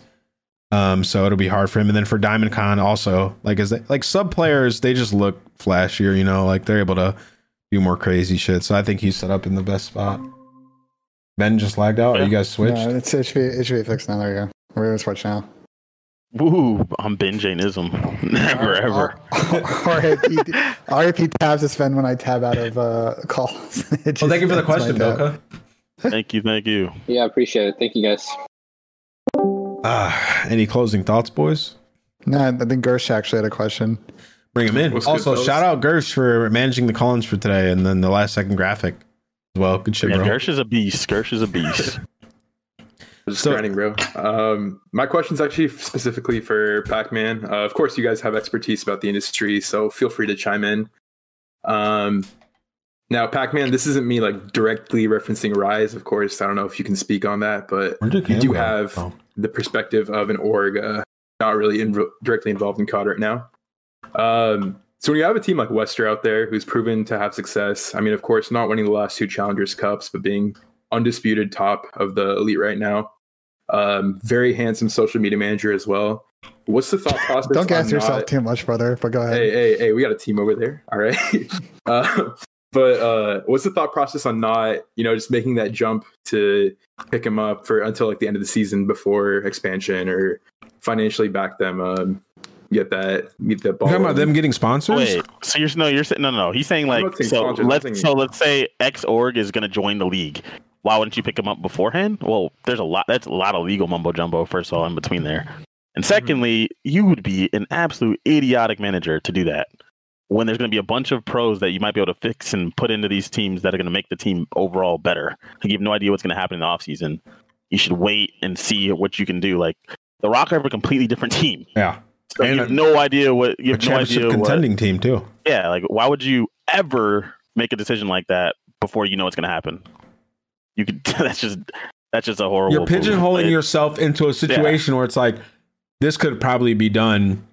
Like, all right, so if you're entering the league, what's the worst case scenario? You get 4 solid pro players. Like who did the like? So for example, what do we think is like the worst team out of Roster Mania this year? Like Paris, and I'm picking that team over Wester, right? So, I mean, personally, I would. I got you. So, like, why would you make that? That's like a last decision type deal. Like, why would you do that off the rip initially before you see the market and see what you can make work? You're putting a lot of investment into your future, into a team that is just like, it's just a question mark. Like you haven't seen all of them play at a pro level. You don't know, and you could easily run into problems. So on a pros and cons basis, like it's just way too many cons. My only way too many is technically with the current contract structure, you could take a 1-year risk and then just dump your roster and not pick up options. Why would I ever want to enter into a league with a team where I had no confidence in going in? You know why? I'm starting at 13th place. No way. Because you can always do that, Ben. There will always be a team in Challengers that is the best team every year. There will always be the next up players. There will be another Wester. There will be another this. There will be you know what I mean? So if you can make something work, and this is like me saying when you're coming into the league, I mean, maybe there's some people out there that think differently than me and John, but I mean, we've always been on this side. We've been getting asked these types of questions for a while. I don't think that it is a sound investment, and I don't think we'll see an organization do it. It's just too much building, too much teaching, too many. Like these guys haven't been pro. There's so much more that comes with being like a pro player than just like jumping on and frying. Like, dude, think about the process it took for TJ to learn that he has to do content, has to be on time. Like, there's just so much. Yeah. But what we could see, Ant, is what Toronto did last year, some version of that, which is let's pick up the Wester guys. Yeah. But let's also pick up a bunch of other pros and let's them figure out who the 4 starters are. I don't hate that. I don't hate that at all. You have options at that point. You have options. John's shaking his head, but that's what Toronto did last year, and look at how they ended up at the end of last year. I don't hate it. It clearly was not. It clearly, as weird of an idea it was to pick up 10 people, it ended up working out for them. Well, like 3 or 4 of them never even got given a chance. Let's go with that. That's how it'd be. They're the 8th, 9th, and 10th man on the roster. Like they weren't the 8th, 9th, and 10th man on the roster. Brack was picked up to be a starter and never even got a chance. So was Metals. I feel like he got a very minimal chance. I remember one day when I was coaching Optic LA, he dropped 50 on us, and the next day he wasn't even playing. Like what? Yeah, he doesn't speak English well enough, or his communication was bad. It's like, all right, cool. Whatever. It's not a bad plan if executed properly, though. Yeah, I guess you also have to have a lot of people that are willing to take minimum contracts in the league. So. Yeah, I'm not really sure what happened last year with some of the franchise orgs and how they approached challengers. Like it was weird to me. Picked up that 10-man roster, and then they never had an academy team that ever played challengers. I think that maybe hamstrung the chances of some of those players. So I'm not sure mechanically like what happened there, if there was some confusion. But I do think that that's a proven method. If you want to say, hey, let's take a chance on these amateurs with chemistry, but let's hedge and get some veterans on the team. And if we're going through training camp or going through the beginning of the game and it's not working, well, we have an opportunity to shuffle things up and try and find who we're going to start the season with. I would say just because it happened once does not mean it's proven, by the way. I don't believe that. Like, I mean, if Gorillas can do something like that this year, it'd be incredible. I mean, they have a big roster. I believe New York, like, there's just more opportunity. We'll see. Toronto is one example, and there are also some caveats there. But so let me say one more thing. This guy Coleman in the chat says, "If I'm getting paid to sit on the bench, I'm jumping at that opportunity 100% or whatever." Let's take someone like Mayhem. Mayhem was a part of that Toronto Ultra experiment or whatever you want to do. The year before that, he had his best year ever. He's been playing for a while, but the year before that, he had his best year ever. That year on that team killed any chance of him becoming a pro in the near future. Completely, absolutely murdered. And that sucks too. And he got paid last year, right? But he had zero chance to ever become a pro. Like it put him so far back. He was never in any officials. He was not in anything. Like he's just a B team scrimming. Like that's not where I'd want to be. Like I guess. Well, it depends on where you are in your career, but that's why they changed the rules for challenger eligibility this year to prevent that type of situation happening. So let's say you are riding the bench. Well, you can still play challengers and make a lot of money in elite and showcase yourself on stream and visible to other teams, make yourself available for a trade, or maybe you play well that the current team you're on rotates and you get a shot. Like, I just think that was sort of a weird situation, and they've now changed the rules to try and hopefully prevent that from happening again. Well, thank you for the question, Gersh. I got a quick follow-up if you don't mind. It's just to clarify. I kind of get what you guys are saying, but just to clarify again, are you saying that if an org is out there, right, no COD team to work with, do you think it's a better risk for them to pick up a few veterans that are all like that have lost their teams from the previous season, my bad, than picking up Wester, like who already has that proven chemistry? Wait, so when you mean org, are you saying like an expansion franchise team? Yeah. So like it's a bit more complicated than that, because like you have to think about how the org spins up, right? So like starting at the executive front office, like coach level, like who are they bringing in, right? That's going to determine a lot of your initial decision making, and we've seen that to some levels of success. Obviously, like more of the legacy franchises either had coaching staffs they just carried over from the other team, or they brought someone on that they had previous experience with, and it was easy for them to get adapted. We saw with some of the newer teams that they really struggled last year with the decision making that they made to build a roster, and then they had to rotate it out. So it's kind of tough to answer, but I think the approach is somewhere in the middle of what you're asking here. Perfect, got you. Appreciate that. All right, guys. No, it sounds like okay, go ahead.